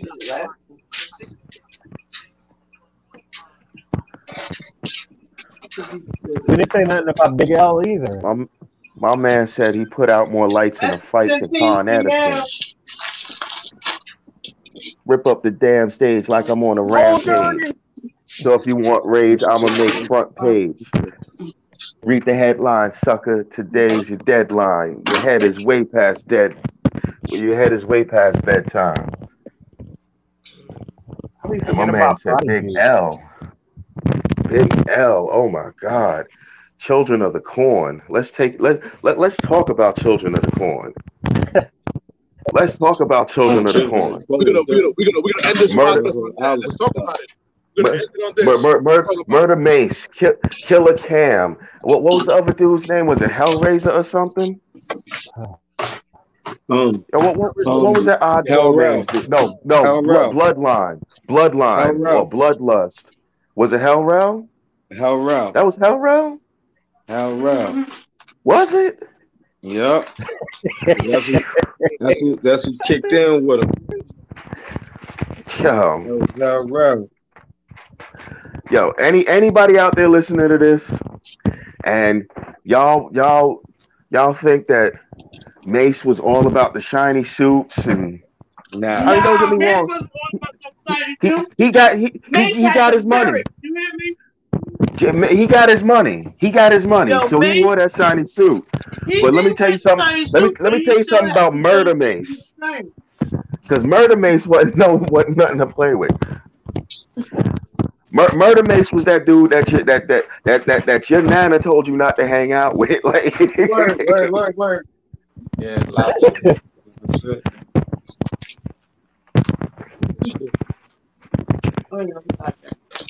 Yeah, never lied about that.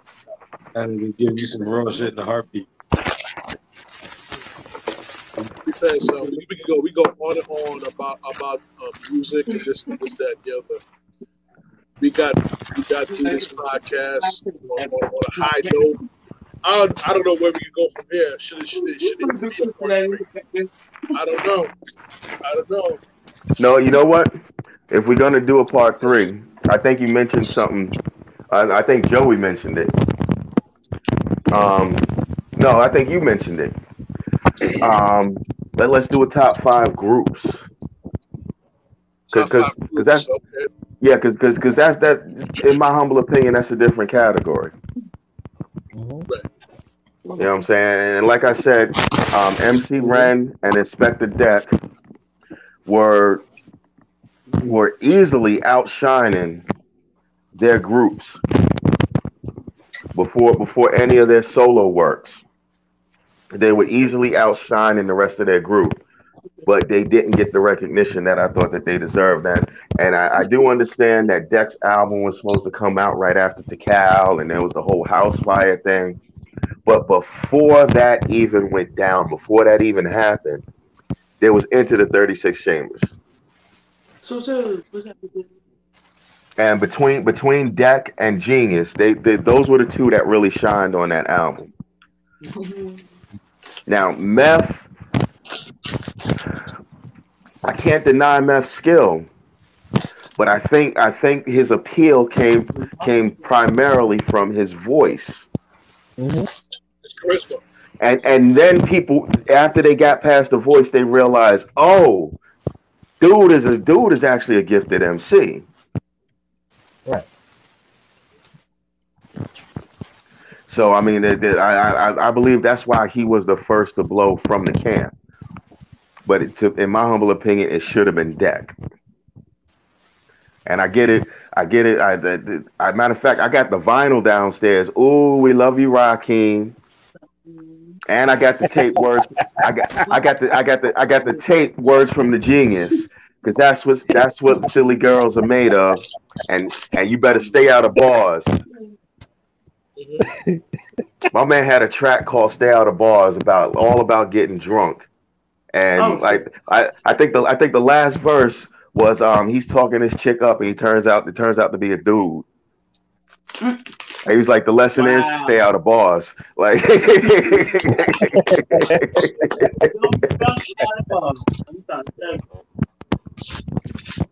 so I mean, but the point is they had their careers before the Clan. As far as the Clan was concerned, Deck was the one that really shined for me, and then right after him was the Genius. And I'm mad that I didn't realize that the Jizza Genius was the same dude that I had a tape of already sitting on the shelf. Jizza was the opener, yo. Yeah, he was the opener, yo. Well, is he the one that became a school teacher? Was he the one that what? He became a school teacher or something like that? Well, he was a professor.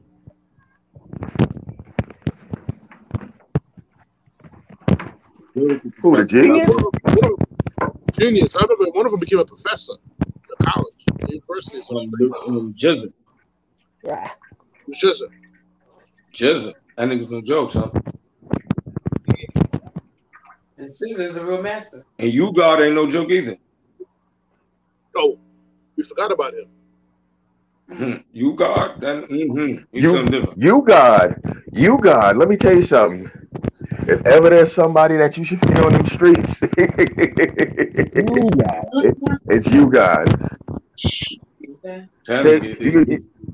You can say what you want about him being the weakest link of MC.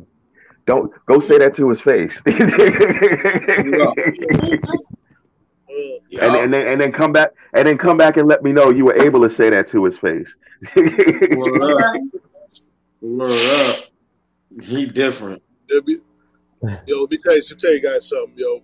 The next podcast is about the music aspect of it. We're gonna go with top 5 groups and best collabos. Yeah, that's gonna be fun. In my opinion, there's only 2 that I could say was the hottest collabos ever: Flavor in Your Ear Remix and John Blaze. Yeah. You had Flavor in the Year. You had LL, Busta, Biggie, Craig Mack, Rampage on that track. Versus John Blaze, which was Fat Joe, Raekwon, Jadakiss, Big Pun, and there was a 5th one. Well, 4, 3, 2, 1 is my top 1. 4, 3, 2, 1. That's another collabo. How about I Shot You? Thank you. Yo, I'm thinking I Shot You and Bam. There's a bunch of I Shot You. What you would call this stuff?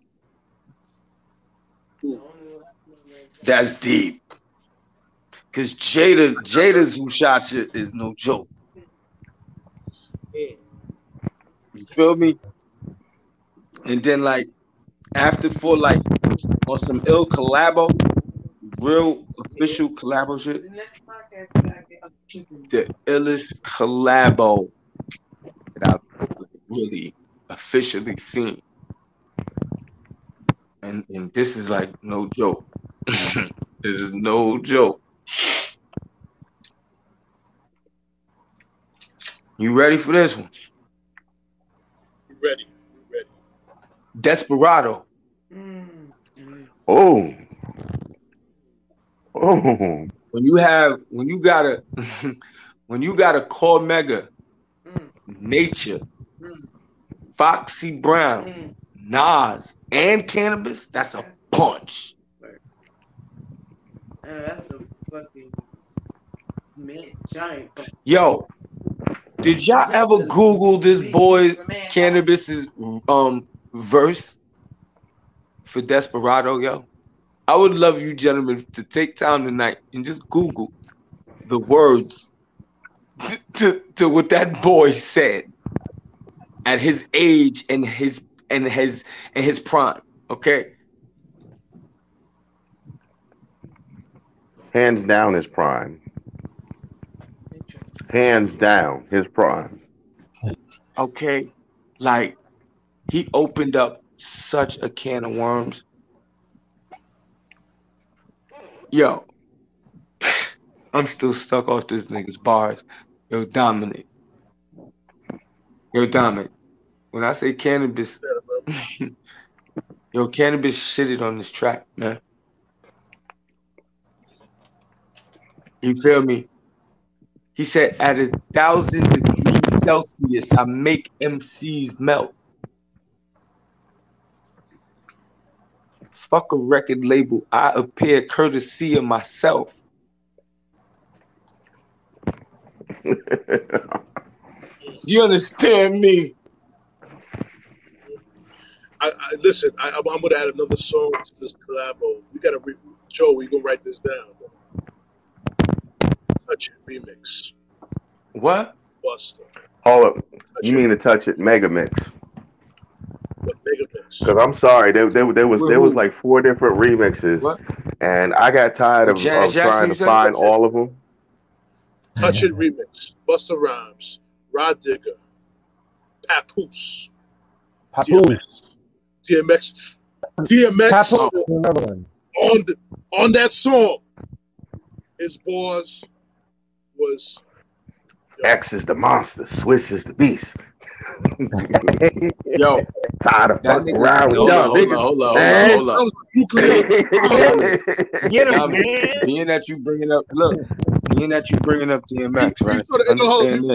Before I cut you off, that nigga was in the video with the hoodie over his one eye. Yo, lyric. I'm like, this is what killed me with DMX. We're gonna go right back to 4, 3, 2, 1. Do you remember how that nigga DMX came in? Straight out the dark. Because if I catch you when the sun is down, run it, clown. I'm gonna gun it down. Okay. He said, "Yo, you knew He said you knew you was wrong, but you asked for it, nigga."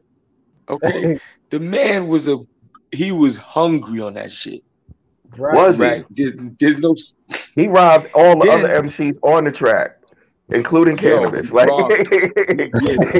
yo, I don't care about your lyrics. Come up on that chain.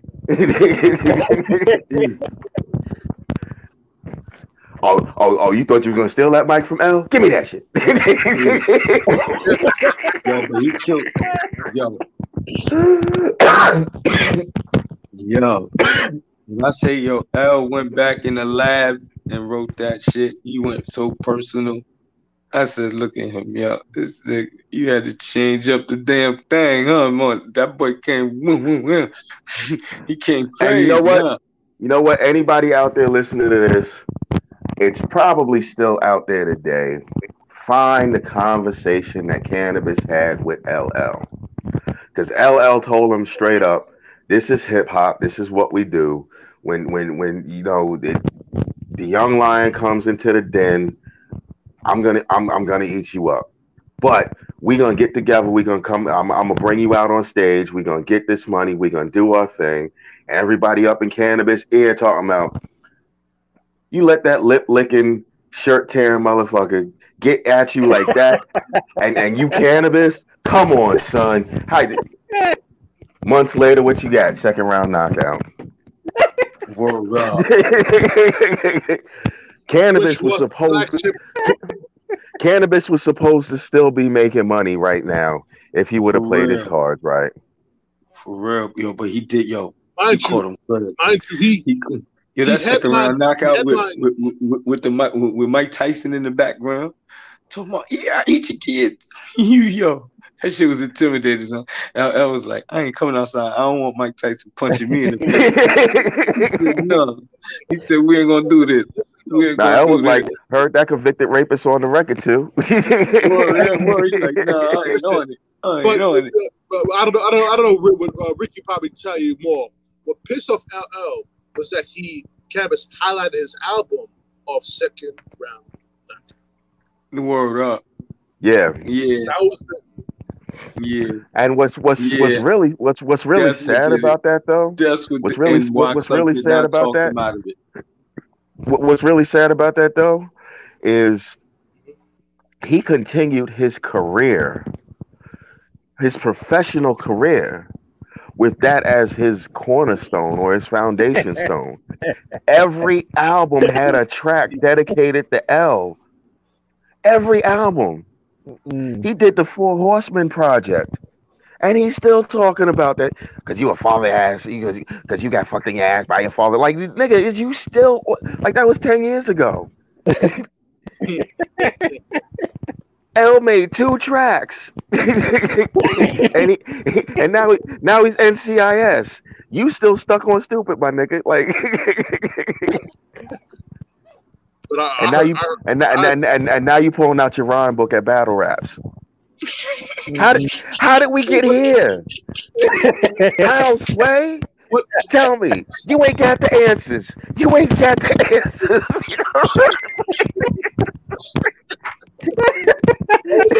Hold up. What did L tell Cannabis in The Ripper Strikes Back? One rule in lyrical war: never repeat it. So saying the same bullshit in House of Blues. Ricky, you can finish off the verse. Hold up. You finish first on that. That shit crazy, yeah. He dropped the nugget, and that's why his career ended the year like he said it would. For real, yo. Niggas moving their mouths. And that's what I'm saying. I mean, don't get me wrong. I got love for my cousin. I'm always going to have his back. But he got out-rhymed and outclassed. But how do you out-rhyme somebody and still lose the battle?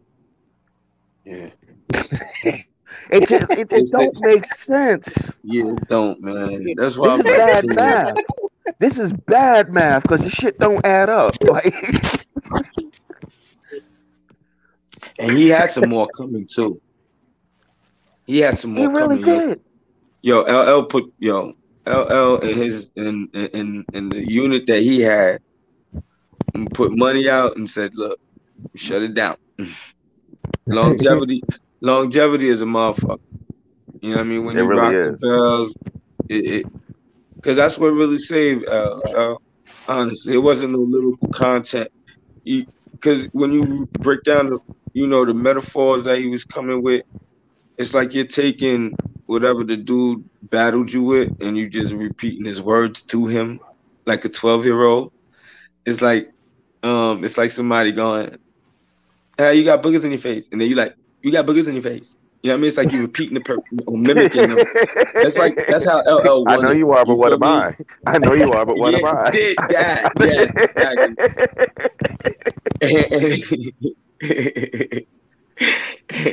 It wasn't no, you know what I mean? It wasn't no slickness like on 4, 3, 2, 1, right? When you listen to it, right? It's like when you really peep the lyrics, you like, man, nigga threw a garbage truck at you, and then you tried to reverse with that punk ass Volvo. Ew, nah, you feel me? It's like he really came for L, son. Regardless of, you gotta think about it, yo. The nigga went in on a second round knockout. I would have had to respect that. That's like, oh shit. That nigga said, "Yo, I'm gonna let the world know the truth, man. You don't want me to shine." You study my rhyme, then you lay your vocals after mine. Then you go lay your vocals after mine. That's a bitch move. He killed that. That was a fact. And I just spoke that history. You know what I mean? You had to go change your vocals, nigga. You had to go change your bars because of me. That's a bitch move. A move only homo rappers would use. So when you say you dropping albums, you only dropping clues. That's a boom, bing, bing. You swelled up. No. Remember when Mike Tyson hit Bruno over the eye? Was he the one? Was Bruno the one that went down like Glass Joe? Yes, talking hella British shit. Looking like the darkest British bean out there.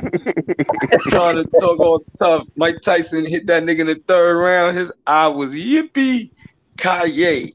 Okay, that's exactly how everybody's got a plan until they get hit. Everybody's got a plan until they get punched in the fucking mouth. That's what, and then the marketing, bro, you gotta do the imagination, right? Peep how my story came and equaled itself. Peep. You gotta peep. The nigga Wyclef put more money into like putting the kid out there, right? But the kid was already developing his own secret plan to save himself by writing that second round knockout. Okay? So now who promoted that? Wyclef. You feel me? Because you promoting his album instead of like pushing that single. You know what? Cannabis did that all by himself. You feel me? With Mike Tyson. He went under Mike Tyson's tutelage, my nigga. The beat. You know something though? We keep mentioning this name and we not recognizing the fact that out of nowhere, the Little Quiet Haitian nigga dropped one of the hardest diss tracks ever. And don't get me wrong, L actually got back at him, but you can't deny that busy signal that like my man let you know from the beat that he was off the hook. Like and then my man said, return to Jack the Ripper. What? Nigga, please. I will push you further back than your hairline recedes. he was going, yo, and then LL came back with that "Can I Bust?" Yo, like when you really listen, right? The words on that one was funny too. It's like it was. I expected more from L. You know what I mean? Some cool G status. You know what I'm saying? Type of metaphors. Some getting your and you ass know what? Real. Like Mama should have knocked you out was harder than and you know what? Can I Bust? Him and see, there's the difference between L acting off of emotion versus actually putting in the work. Because when he did Back Where I Belong, that was him putting in some work. Yes, when sir. When he did the Ripper Strikes Back, that was him hearing Second Round Knockout and saying, "Give me a beat." Like, yo, my nigga, don't you want a pen and some paper? Nah, just give me a beat. Yo, I got this, Dad. I think y'all can help me out with this. What is the track?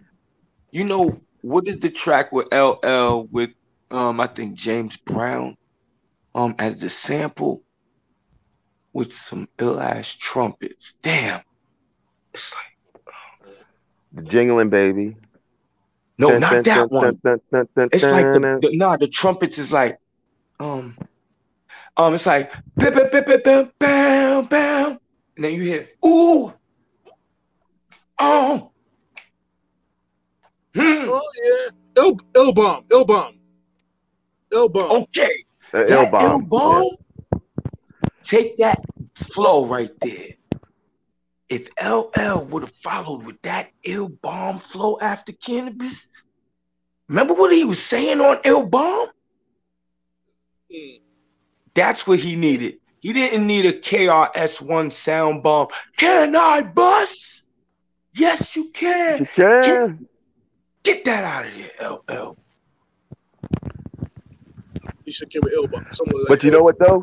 He admits to that. He admits to that.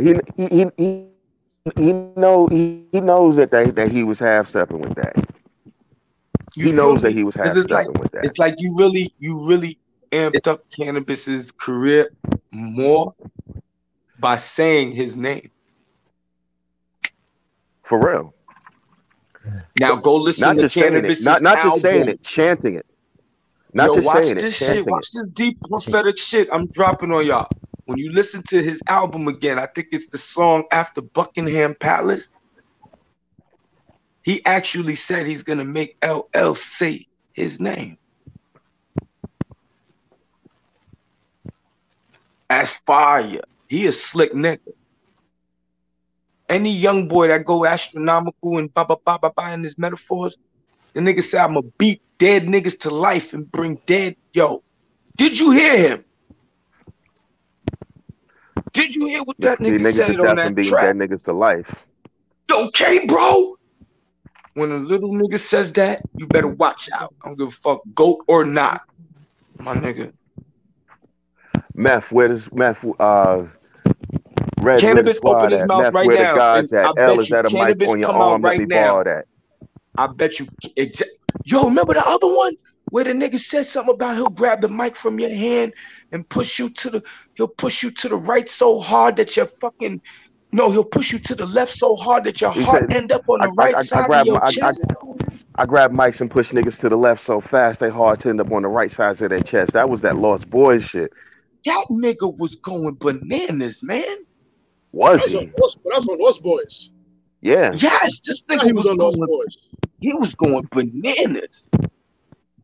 Man, the ciphers we used to have, dog. Come on, dog. I was with the Zulu Nation, man. I had my own chapter, man, in the Zulu Nation, man. Come on, dog. I'm chapter 7 in Zulu. We ran Queen. Easy. We was on Jamaica Avenue all day, man. That was our school. We used to, you know what I mean? We used to cut school and go right down to Parsons. Yeah, meet me in my office.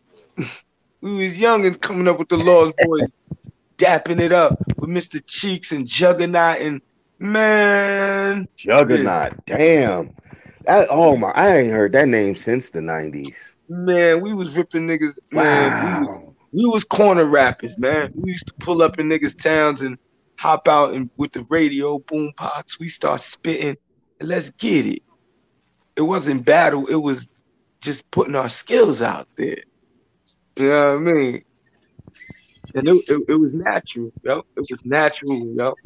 That shit come natural. Beast from the East. That's the name of the song. Beast from the East. Yeah, Kenner is because you know what? dumb. A plus showed me that he still had it when he jumped up on there. Yeah, A plus was a shit too. Oh yeah. You know who was nice? Ali Vegas. Oh yes. Remember when he first came out? Yeah. Ali Vegas' mouth was crazy. He was another slept-on rapper. Niggas slept on that little light-skinned nigga. He dangerous. And Shaheem too. Shaheem was gonna be a official ass nigga too. Yep. If he wasn't such a badass. Word up. Meth took him under the wing. I mean, they started fucking up with the Wu. I'm about to say Meth tried to take him under his wing. Yeah, he tried. He should have stayed with Meth. He's stupid. He's stupid. A lot of these kids, man, they wasn't listening. They was never listening. That's why I ain't gonna lie, man. I'm praying, man, that Jada is the one that snatched me next. I need a seat at somebody's table because I've been around for years. I'm in the 40 now, so at least by 43, I signed a distribution. I start building a little studio for the sons and the nephews, and we just go from there. Because really, that's where they at. It's the future. I ghostwrite for them all day. Bump it. And I want my own ghostwriting team. Word up, so we could get our own little thing, because the creativity's here. I don't really want to do too much, man. I just want to be the background. Word up. Help people get awards and do it, because I've been in it. I like the background. I ain't gonna lie. I grew into wanting to be in the background. If I'm ever in that limelight, man, TMZ, I got problems. Everybody gonna love me, man. Everybody gonna love me, man. Or if you hate me, the next nigga gonna get you because you shouldn't have hated. Tonight on the news at 11, an armed man ran up in the TMZ offices. You feel me? The TMZ because the whole dream, the concept of blowing up, man, is being different. You feel me? So it's like I'm gonna be a little radical with it. You know what I mean? Like some days I'm Joker, some days I'm Batman. You know what I mean? Type shit. You feel me? Like it has to go with the image, man. I'm prophetic. My man said he's the Batman who laughs.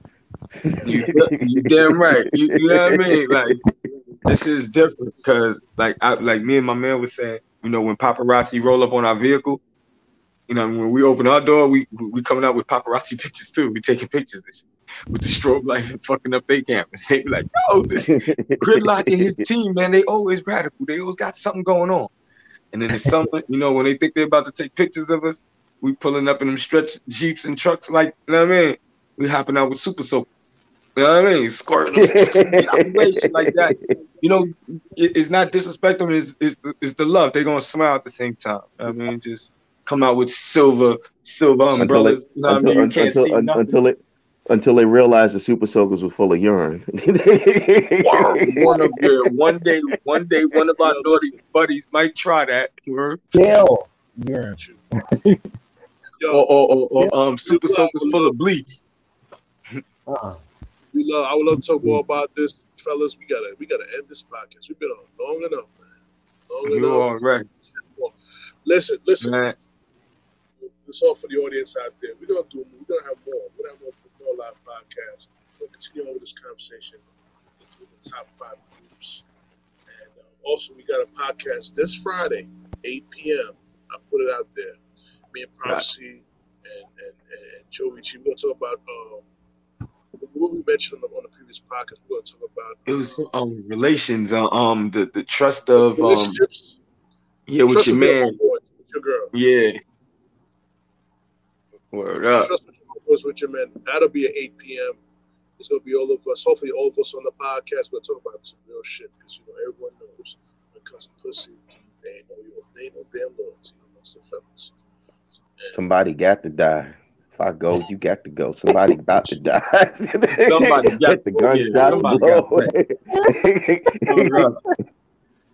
But definitely, we gonna be signing off. Any final words, fellas? No. Any final words? I always say, if you know anybody out there suffering from any form of mental illness, please reach out to them. You never know what your difference you're reaching out can make. Bro. That's it. And the truth is, I actually want to do a podcast about mental health. I think it's very important to do a podcast about that situation. Me and Ricky Brown and Prophecy and George can collaborate on how we're gonna do this podcast. Matter of fact, I definitely need it, man. I definitely need to chop it up, man, because I need some clarity, brother. Yeah, we all need clarity. I mean, we're all going through it, including me. So everybody. By the time you hit the age of 5, you have experienced some type of trauma and some form of mental illness that has been documented and is treatable. But because there's a stigma against it, we don't talk about it, we don't acknowledge it, and we don't treat it. Word up. That shit getting really annoying nowadays for people, man. Word up. Even, I got a couple friends hitting me, and it feel crazy when I don't have the proper words and advice. So I was like, damn. It's been coming crazy to the point where I've had my own personal damn, why is this happening to me type? And it's every time I'm about to touch getting closer to the success part of getting to somebody, Dom, it's something comes out of nowhere. You know what I mean? And it comes crazy, yo. Where it builds heavy insecurity, and it's not cool. Word up. But we gonna definitely talk about that. That's why moments like this, yeah. We're gonna collab on. We're gonna collab on and get that date on for that particular podcast. I think it's very important to talk about. Hopefully, it's gonna be done during the day because I want to reach a grand audience when it comes to that collab on this podcast about mental illness and things like that. I've seen it. When I'm going through myself, I'm not saying I have mental illness, but I have some. I don't control myself. So, you know what I'm saying? So, it's your man Big Dom. I'm going to sign off on this podcast. I love you guys. Love the fans. We'll keep True Players podcast rolling. All right. You know what I'm saying? I know I kind of lost over the month of January, but we're back on the ground. And you guys have been with new episodes each and every week. All right. So on that note, props to Joey G, Ricky Brown, it's your man Big Dom. You all ready? All right. Peace. You already know what it is. You all ready? Peace. Peace. Yeah. T-Boy Rob. Gridlock. Shout out to my nigga Dom. True Players, let's go. This that true player shit. We gon' make it live with Big Dom. How they gon' knock true player shit?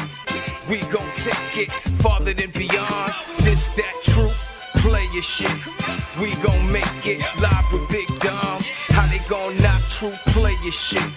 We gon' take it farther than beyond. We ain't holding no punches. True players, we live, homie, no frontin'. Always talk about something. So taking over, you know that the wait is over. That in your face commentary is fire in the show up. We talk about sports, finance, and relationships. True players. Yo, I feel